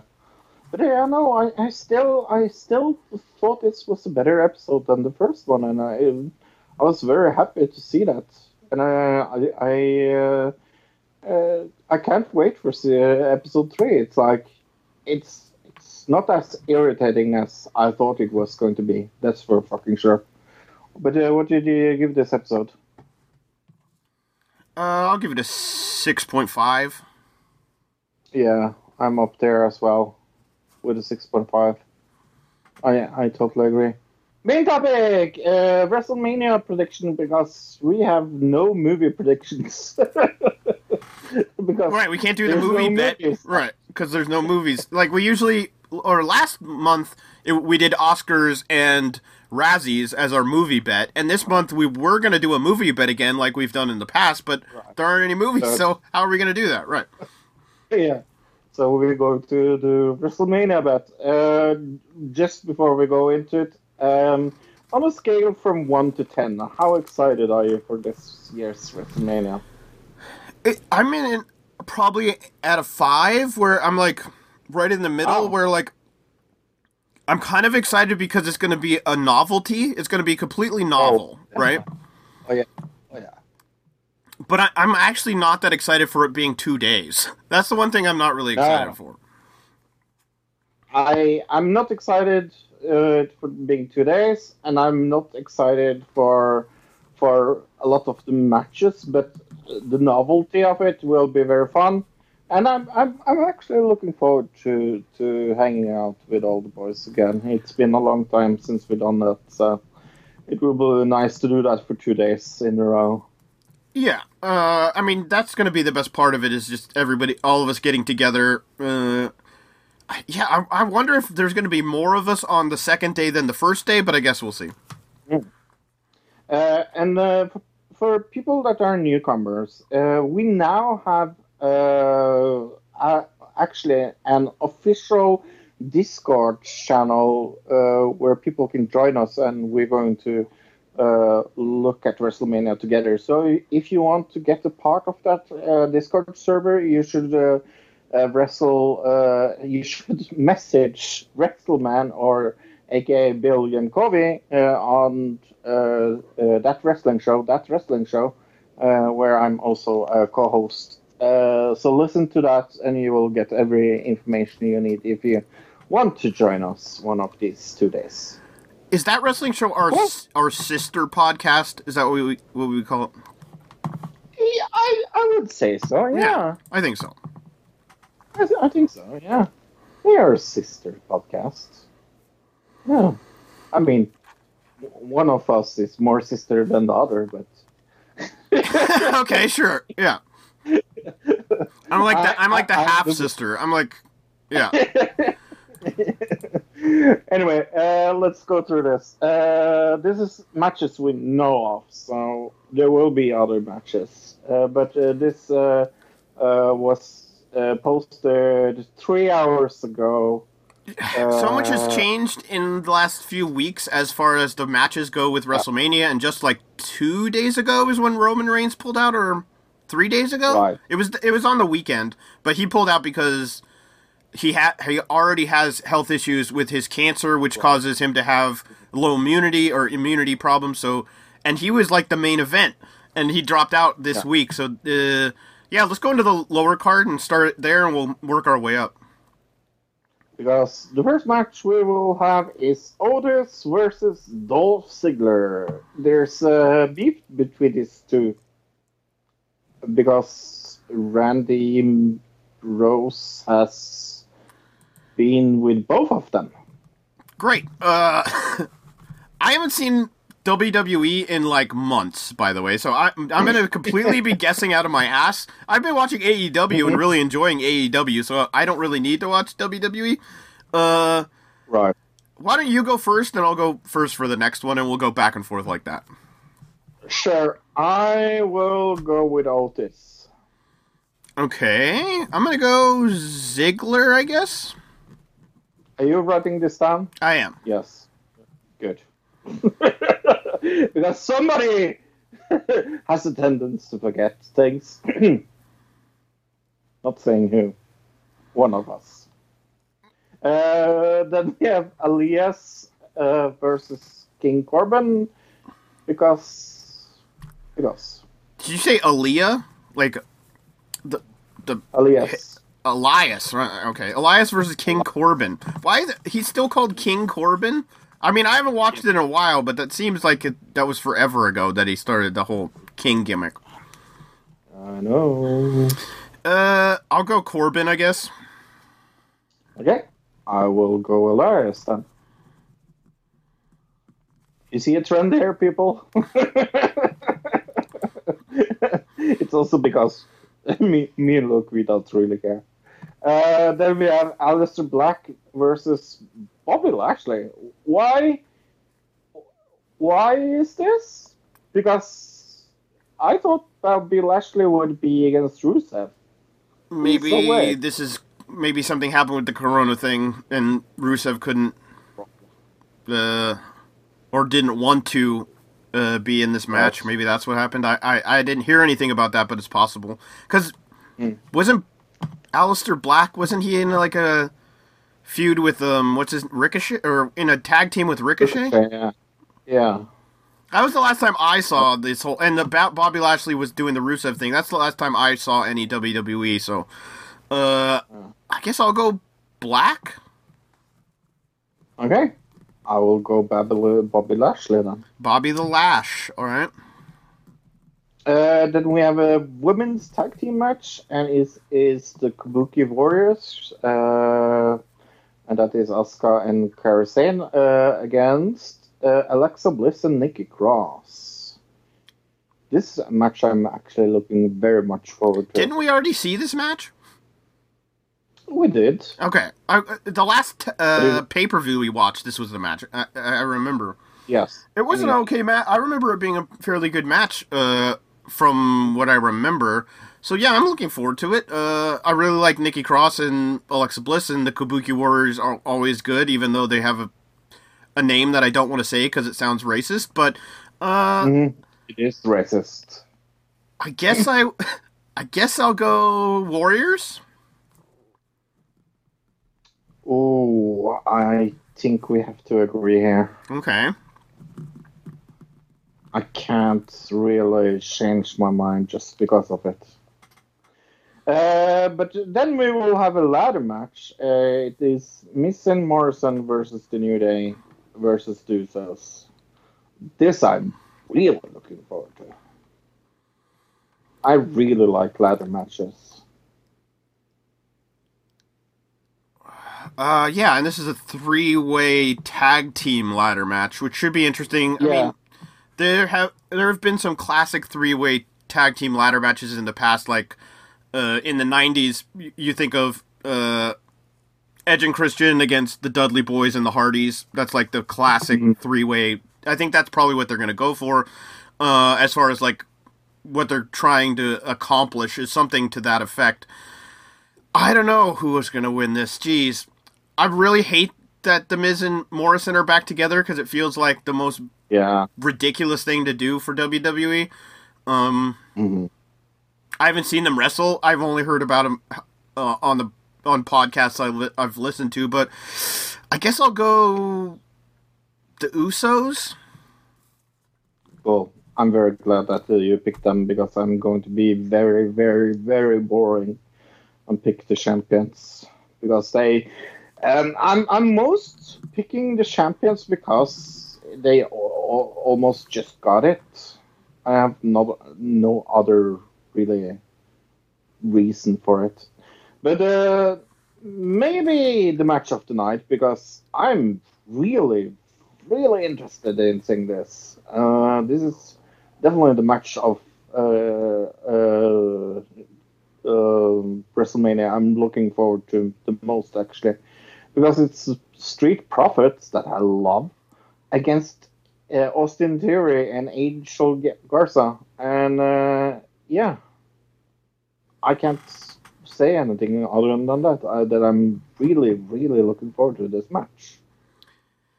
I'm not a huge fan of the Street Profits. I don't know who Austin Theory is. I don't think I've ever seen this guy. Angel Garza, I'm a fan of. I don't like the Street... well, at least their persona. I've never been a fan of their like backstage stuff. I know some people find it funny, but to me it's always just kind of cringy. I think they're very good in the ring. That's the thing I'm looking forward to. Oh, okay. I guess I'll go Theory and Garza. Oh, that's very good. No, it isn't, because I have them winning as well. Fuck it. No, I will go with the Street Profits. Okay. We can't agree. Intercontinental Championship, Sami Zayn versus Daniel O'Brien. These people have had amazing matches against each other before. Mm-hmm. So I hope people are stepping this up. I will go first. I will pick Daniel O'Brien. Okay. Zayn is the champion. Let's see. Yeah. And I've pretty much all of the things that I've said. Oh no, I said Kabuki Warriors. Yeah, I'm gonna go. Yeah, I'll go. Same. Yeah, I'm gonna have to go the same because I think I've already picked too many title changes. So. Yeah, but Daniel O'Brien doesn't have the title. Oh right, that's what I meant. I'm going with Zayn, so not the same. Oh, yes. Because sane and same sounds very alike, Luke. That's right. Why I asked one more time, because I was like, did he say sane or sane? Okay, so you're going with Sami Zayn. Yeah, I had picked a bunch of other title changes except for Kabuki Warrior, so that's my reasoning. I don't have any other reason than that. Good pick. Kevin Owens versus Seth Rollins. Are you looking forward to this? It should be good. They're both really good wrestlers. I've not been a fan of Seth Rollins as of late. Mostly just he feels like he's become kind of like this corporate entity. But it should be a good match. Yeah, I agree. Do you want me to go first? I guess I should go first, huh? I'll go Owens. Okay, cool. I will go Rollins then. Okay. Anyway. My cell phone thought I said okay, Google. You didn't say anything even close to that. How? I know. That's funny. Anyway. Dette kan Wikipedia fortelle. Oh, fuck it. Hey Google, shut up! Okay. That's going to stay inside because that's going to be shitting random. Yeah. Okay, let's go with the next match. The match I'm looking forward to the least. A boneyard match, whatever that means. Against who? Undertaker versus AJ Styles in a boneyard match. I am really not looking forward to this. But I'm going to pick AJ Styles. I guess I'll go Undertaker. Just because. That is the most because you can get, because I have no fucking clue. Okay, this is going to be interesting. Women's Championship, Bayley versus Lacey Evans versus Tamina versus Naomi versus Sasha Banks. It is an elimination match. Yeah. Yeah, What do so you think about it? it's not a one fall pin, so Right. that means it pretty much means anybody could win, but the likelihood to me is that a face is going to end up winning. Probably, yeah. So I'm going to go Sasha, I guess. Fuck. Oh, okay. If it isn't Banks. Okay, Tamina is not going to get it. No. She's there. She's just there to catch people. That's all she's there for. Naomi is not going to get it. They could be crazy enough to put it on Lacey Evans. That would have been my second pick. Yeah, I think I'm going to go with that, actually. Okay. Because I really don't think Bayley is going to have it, because she has had it for so long, and I need the face to win here as well. So I'm going to go with Lacey Evans. Cool. Then we have an NXT Women's Championship, because the NXT can't be on the NXT show. And I don't understand this match. I don't get it at all. No. Against Charlotte Flair, because Charlotte Flair is... So the story is that Flair was saying that she still wants to hold all the gold, and she was interrupted by the NXT champion Riley that threw down a challenge that Flair had not beaten her. And yeah, that's why we're having this match. It just doesn't make any sense that Charlotte Flair is going for the NXT Women's Championship. But I mean, I guess I understand it, but it just seems stupid to me. Yeah. I'm gonna go Ripley. Yeah. Do you know what? Look, I'm going to say something you usually say in this bet when we do this bet. Never bet against Charlotte Flair. I'm going to go with Charlotte Flair. Yeah, I forgot that. You're probably right. Yeah. Too bad you can't change it. It's too late now. Then the match I'm sadly not looking forward to. Becky Lynch versus Shayna Baszler. For the Raw Women's Championship, I think you should go first. Yeah, I'm not looking forward to this, but this is very obvious. Shayna Baszler. Extremely obvious. For the Raw Women's Championship. Yeah. You have to pick the same. Or I'm Yeah, going to be very... I was trying to decide whether I should risk it, but you're right. I'm gonna pick Baszler. Yeah, because they have built her up and built her up and built her up and built her up. The problem is I don't like her wrestling style, and everybody else thinks she's so great. I have gone away from her. Look, you can be very happy that I'm beginning to agree with you. I think she was very good in NXT, but I don't like her anymore. Okay, but what are this next match look? John Cena versus Bray Wyatt in a Firefly Funhouse match. Haven't we had a Firefly Funhouse match before? We did. Was it Randy Orton? It was Randy Orton. Remember that with the holographic underground and how much we laughed about that? Right. Was it the same one where he burnt his house down, or was that a different one? I don't remember. I don't remember. But I remember the graphics on this thing, and it was so awful and just stupid, and everybody hated it. I have a feeling we're going to get something like that again. But I'm so looking forward to this. You have no clue. I'm going to go with Bray Wyatt, though. Yeah. I can't go with John Cena. Sorry. I mean, we just have to.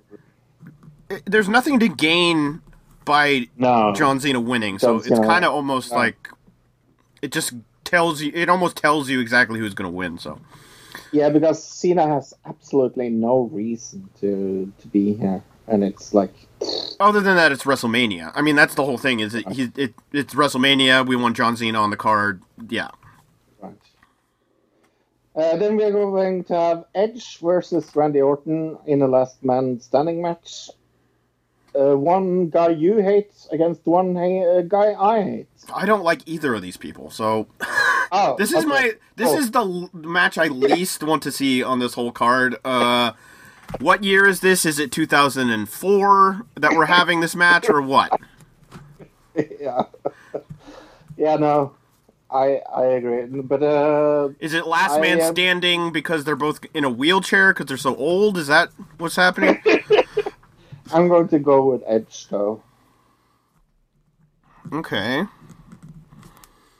Last man standing because the other one got a hip replacement. I'll go Orton just because I don't care. Right. Then we have Goldberg versus to be announced. Whoever it is. That will be very funny. We don't really. Who do you think it's gonna be? I guess that could be the guess is who is it gonna be instead of who wins. So this match we'll guess who his opponent will be. Okay. Do you have any clue? I'm gonna say Hulk Hogan. That's not a bad guess. That's the fucking worst. There's one other person in my mind. Okay. Who do you have anybody? No, help me. The Rock. Oh yeah, I can see that. Goldberg versus The Rock. Yeah. I will say The Rock. You will say Hulk Hogan. But let's go. Let's pretend one of them is in here. Who wins?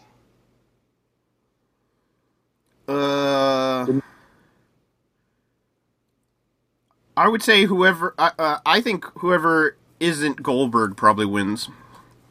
Yeah, I agree. Okay. I totally agree. Yeah. Then last match.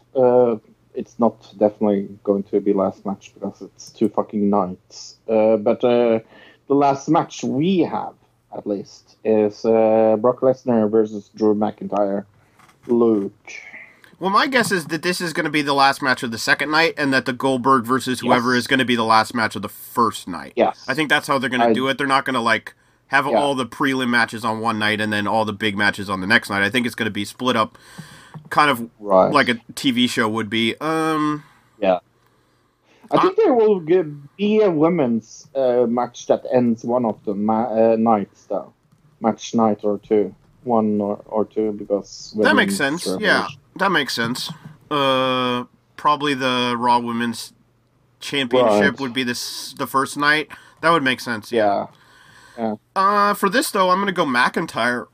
I think he beats Brock Lesnar. Yeah, I have to agree. They have built him very much up from the Royal Rumble. I can't see Lesnar winning this. There's absolutely no way. I mean, I can see it. I will be very angry as well. So I can see it because it's WWE, but McIntyre is not just now. They wanted McIntyre to be a thing before he went to TNA and then came back to WWE. They've always wanted him to be a thing. I think because Vince has a huge boner for him, but I just think that now, as opposed to the first time they tried it, I think Drew actually deserves it this time. Right, I totally agree. He's bounds ahead of a lot of people in WWE right now, so. I totally agree with you. And his personality has changed tremendously, and I think that's one of the things that makes him so interesting as well. Yeah, I just feel his character has matured, and I think him as a person has matured, and his wrestling style has improved. And remember the TNA thing where he was like, "Make wrestling great again," or something like that. Yeah, and that whole thing I think changed him as a character, or him as a person, and made his character a better character. So. Okay, let's go movies. Luke, have you seen any movies this week? Yeah. Oh yeah, we're there. Let me go back to this. Okay. I saw two Netflix movies this week. I saw a movie called Uncorked. Okay. You didn't see this? I'm assuming? Nope. I don't know how to tell you this. It's a movie about a guy who works at a barbecue restaurant like in Memphis or something like that, like a Memphis barbecue restaurant where it's like the pit barbecue. I don't know if they have those in Norway. Do you have pit barbecue in Norway? No. Where you it's just a really big barbecue pit and you make tons of barbecue. Yeah. This guy works there, but what he really wants to do with his life is he wants to become a master sommelier. You know what that is? Yes. Like a wine critic or a person who knows everything about wine. But his dad owns this barbecue business, and his dad wants him to take over the family business, but he really wants to become a wine sommelier. I never thought I would see, in the history of film, a Rocky Balboa-style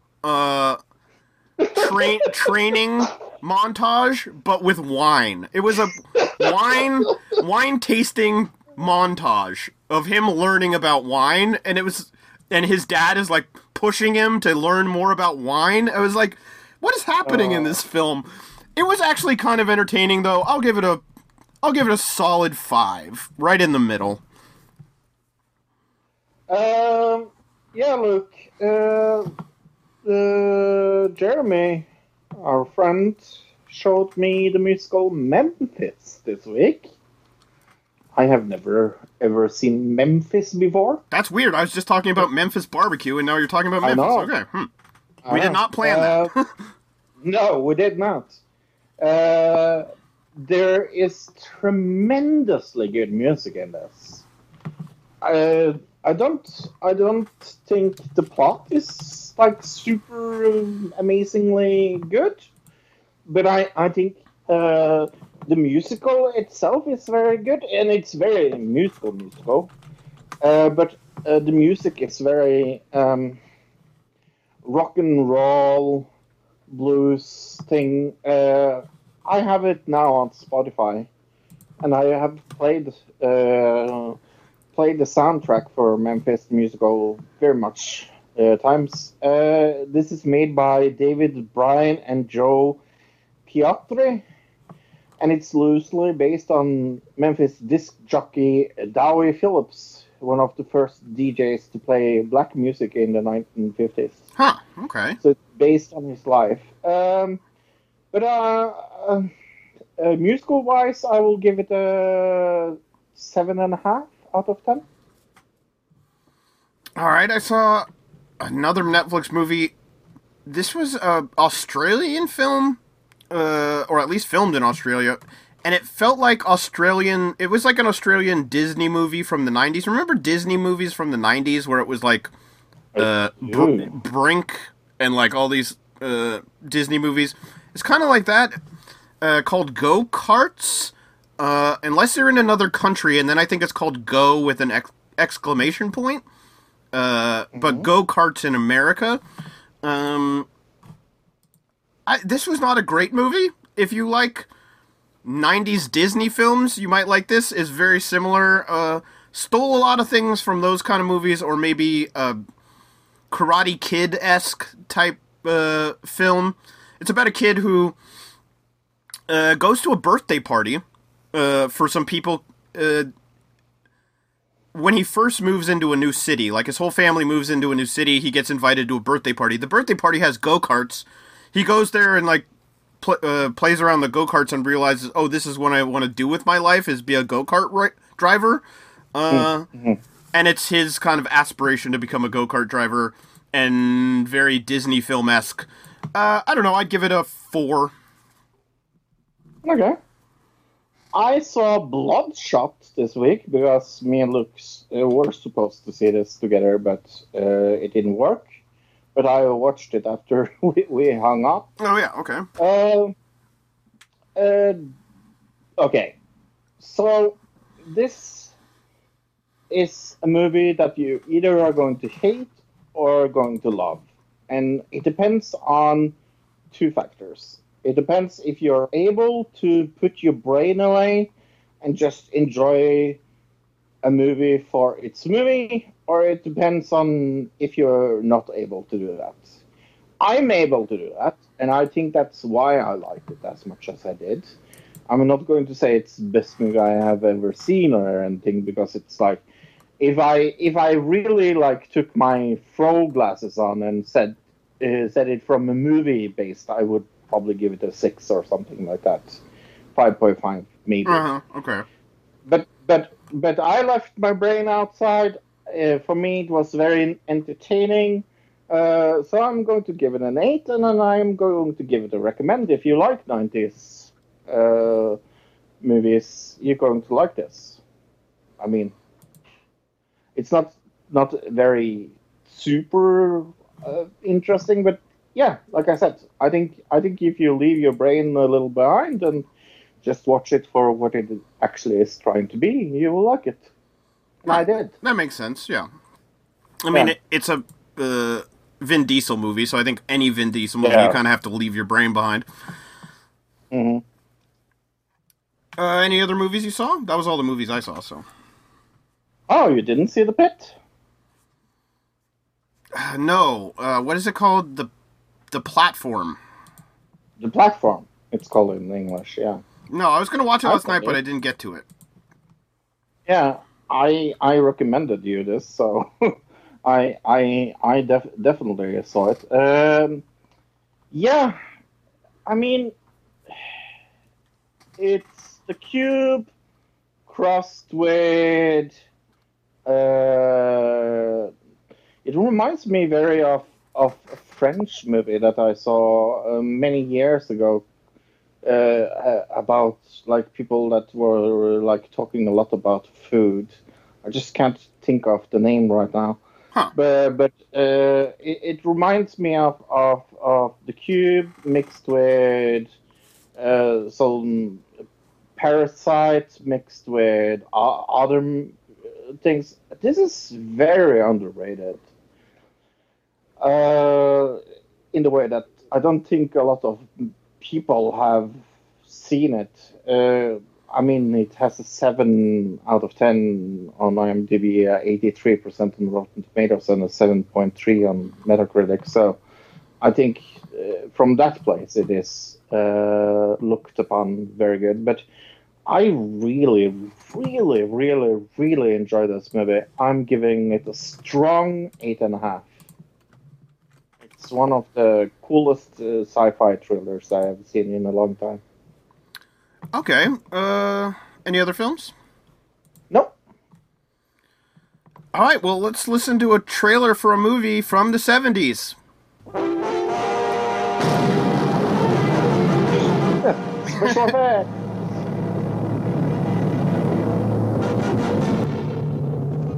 Apparatus Wow. Films presents The Crippled Masters 2. The Crippled Masters 2. Heroes. For the first time on DVD, Frank Shum and Jack Kahn are back in deadly action. This time, along with a chimpanzee, protecting a beautiful girl who's from local gangsters who's become temporarily blinded. The cripples struggle for the young girl's affection while trying to hide the fact that they're handicapped. Crippled heroes break out all kinds of kung fu action. Have you seen this? Yes. Apparatus with hooks, spinning spider kicks, and foot throwing. This DVD includes the bonus short film Pagoda Hell. From director Ernie Hardware Wars Facilius comes an inspired short film that uncovers the ancient secret kung fu style, Curly. Get this amazing DVD at thecrippledmasters.com, Amazon.com, and many more online retailers. Oh my god, that looks like the fucking best movie I ever heard of in my entire life. Somebody I knew when I was a kid, like in high school, had this like taped off of TV from like a public access channel, and we just thought it was the funniest thing ever. I watched this when I was a kid. So Luke, what is this Oscar-nominated movie all about? Crippled Masters 2, Two Crippled Heroes is the name of it. Two masters, one without arms, one without legs. Together they will conquer all. Pure crippled kung fu exploitation amusements that could have only come out of Hong Kong in the 1980s. Oh, so in the 1980s. Frank Shum and Jack Cohn are back in deadly action, this time along with a chimpanzee. They are protecting a beautiful girl who is on the run from local gangsters who has become temporarily blinded. The cripples struggle for the young girl's affection while they try to hide the fact that they are handicapped. I really want to see this movie right now. But yeah, I found some reviews on Amazon because it wasn't on Rotten Tomatoes for some strange reason. I don't know why. I don't know. But Mr. Baka Goldby said, worth every penny, gave it 4 stars. The Crippled Master is worth every penny. The Kofu in it is superb. It's weird and very, at times, very funny. I could have given it 5 stars, but since it's in full screen and not the sharpest of pictures, I give it a 4 star. It's definitely a must-have kung fu classic. I went to somewhere called DVDtalk.com because it's kind of hard to find reviews for this film.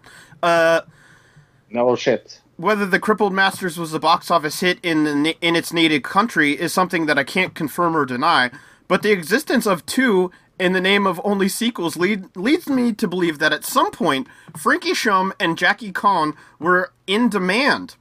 In the first sequel, Crippled Masters 2, Crippled Heroes, our deadly duo are thrown together via random circumstance involving Shum's initial sidekick in the movie, a chimpanzee.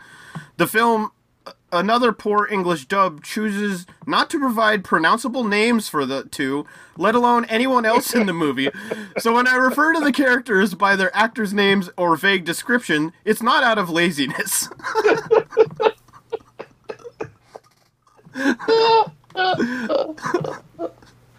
Oh my god. Oh, that's funny. Oh, yeah. No other movies out this week. I want to say, everybody, Watch You don't need to watch Crippled Masters 1, the first one, to see Crippled Masters 2, because they're not connected. But there is also a Crippled Masters 3. They did make 3 of these films, by the way. Oh my God. So look, we totally forgot 12 Months of Hell last month, so we're doing it very early this month, and I will do also one at the end of this month, so I will do 2 in this month, just because I forgot about it last month. Yeah, so I guess we'll do one like next week and then do one at the end of the month. Does that sound good to you? So for our new audience, this is a competition where Luke has to pick 12 movies that he thinks is one of the worst movies of the world, and I have to watch them because I have not watched them before, and then I'm gluten for punishment for some reason. And when I have seen all 12 movies, we're going to do a tournament where we decide which of the 12 movies was the worst. That is the whole concept of this thing for new people. Right. So we're going to do a couple movies this month. I guess we'll go... I'm going to pick a movie that I don't even know... Hopefully this counts. Jan Hammer's Beyond the Mind's Eye from. Okay. Why wouldn't it count? It is a movie. It doesn't necessarily have a coherent story in it, but is a film. Well, I don't think a coherent story is a must for a movie. Right, okay. This is... Jan Hammer was a Grammy Award-winning keyboard composer, and this is like a 1990s computer animation video based on his album. Okay. Yep. That sounds super interesting. I have a feeling I'm not going to like this. No, probably not. The first time I saw it, I had a crazy upstairs neighbor who would like skateboard in his house in the middle of the night, but he was my upstairs neighbor in an apartment building. Right. I remember him like, "Oh, you got to check this out. Check this movie out. It's awesome." And I remember watching it being like, "This is the weirdest, most terrible thing I've ever seen." So I'm going to send it. I sent you. It's on YouTube. It's called Beyond the Mind's Eye by Jan Hammer. Anybody can go see it. Yeah, because all the audience want to do that. Mm-hmm. I'm going to guess. Mm-hmm. Well, will it be as weird as WrestleMania? Hey, look. There was a little thing last week where we talked 2 sentences that there was some troubles for IDubbbz's girlfriend made a OnlyFans account. Right. Will you explain this to the listeners? What happened if they haven't been in the YouTube? Jeez, it's kind of hard to explain if anybody. I mean, it. She created an OnlyFans, which OnlyFans is basically an adult website that people can create their own adult content for people to purchase. She created this, and then people started to say her boyfriend, who is IDubbbz, was a hypocrite. A hypocrite because he, in the past, had said things against doing porn, but when you really look back at it, he didn't ever say that. People just assume that he said that. I don't know how to explain this, Fro.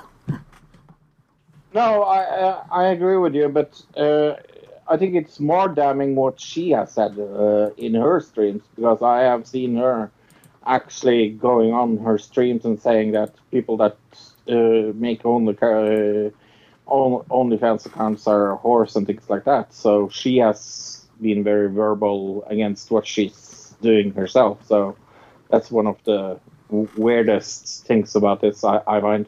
But yeah, IDubbbz did a video where he went to town, and it's 100,000 dislikes, 200 upvotes. So it is very controversial, and I find that extremely confusing because I think everybody on the internet has gotten the wrong side of this, and I really don't understand the issue. I just don't. I feel like people are too invested in like celebrity. They feel like, oh, this person has let me down for some reason. Like they had a reason to feel offended when somebody else does something they don't like. It's just, I don't know. To me, it's like mind your own business. But there's also a culture, and it's been on the internet forever. Remember, I want to say 10 years ago, people would get mad at you for like defending somebody on the internet and calling you a white knight. Remember that? Right, I do. And now we have the term simp, which is like basically they're the same thing. It's not a new thing for the internet to be like, oh, what are you're being nice to girls? What a wimp! Stop being nice to people. I don't know. You would get called a white knight even if you had a friend and they were being attacked, and then you tried to like help, like defend them. You would be called that, and it's the same thing now. It's like, I think personally, iDub should have just not made a video because I think it just made it worse. Yeah. But he wanted to defend himself, and then people come out with videos against that, and it's a continuing thing. And I also don't understand why it's a big deal. So.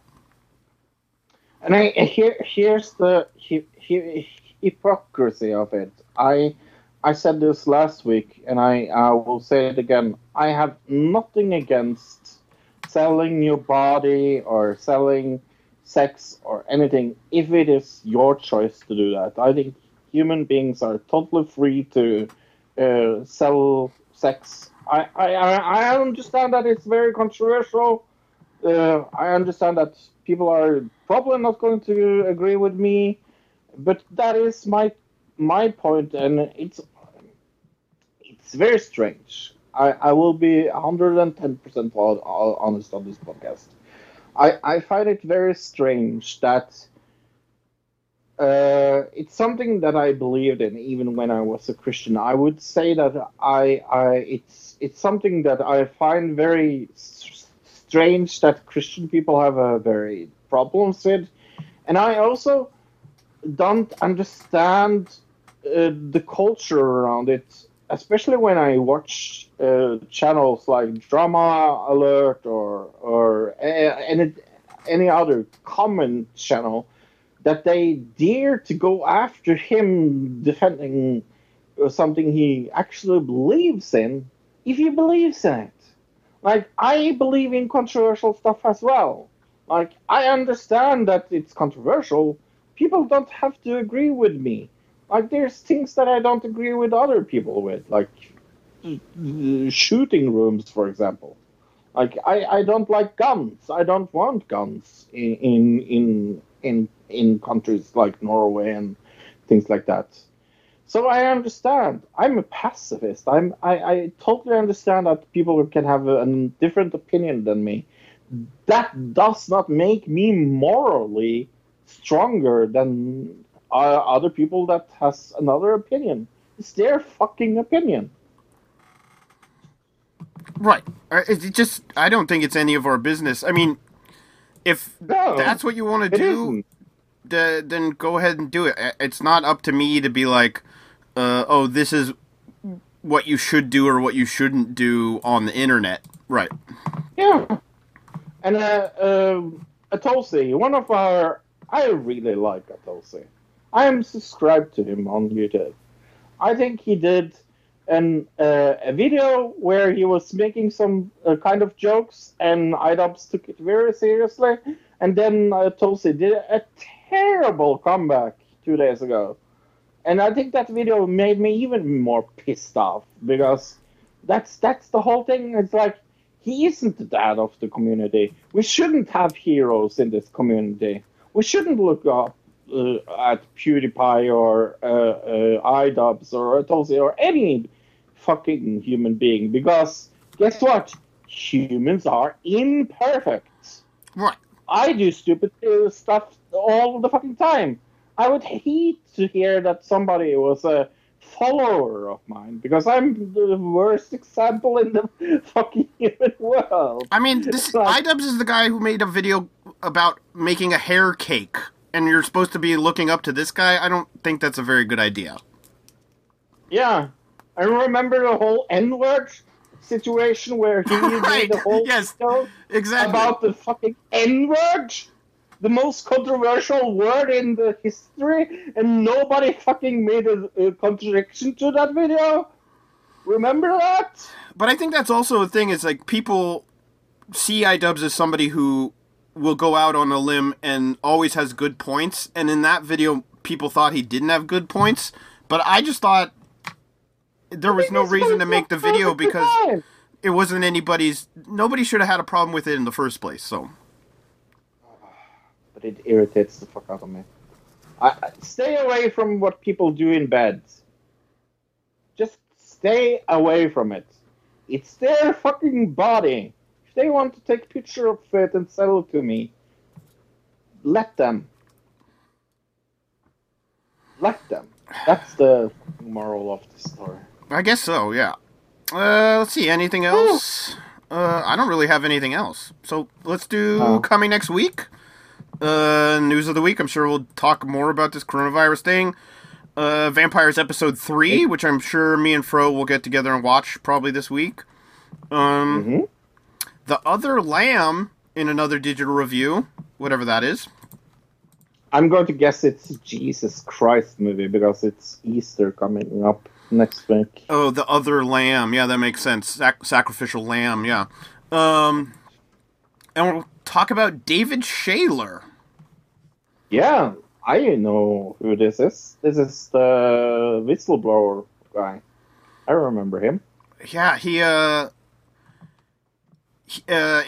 alleges that MI5 was paranoid about socialists and that it had previously investigated the Labour Party minister Peter Mandelson, Jack Straw, and Harriet Harman.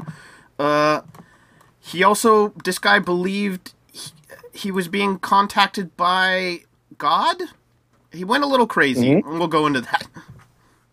Yeah, and it's kind of funny because he is also a name brother, a man that has his name. Also have written fuckloads of books about spaceflight in America. One of my favorite books about how NASA was created and things like that. It's called Gemini Flies, I think it's called. Yeah. Okay. And also he has made another book called Last of NASA's Original Pilot Astronauts and things like that. And no, that wasn't the same guy. But he has the same name. Anyway, talking about books, go to audibletrial.com/anotherdigitalcitizen. That's audibletrial.com/anotherdigitalcitizen. If you like this podcast, please share it with people. Sharing is caring, and it's also very free to tell your friends about this podcast. So please do that. I think that's it. Let's wrap it up. See everybody next week. Stay safe. Bye. Bye. Goodbye, citizen.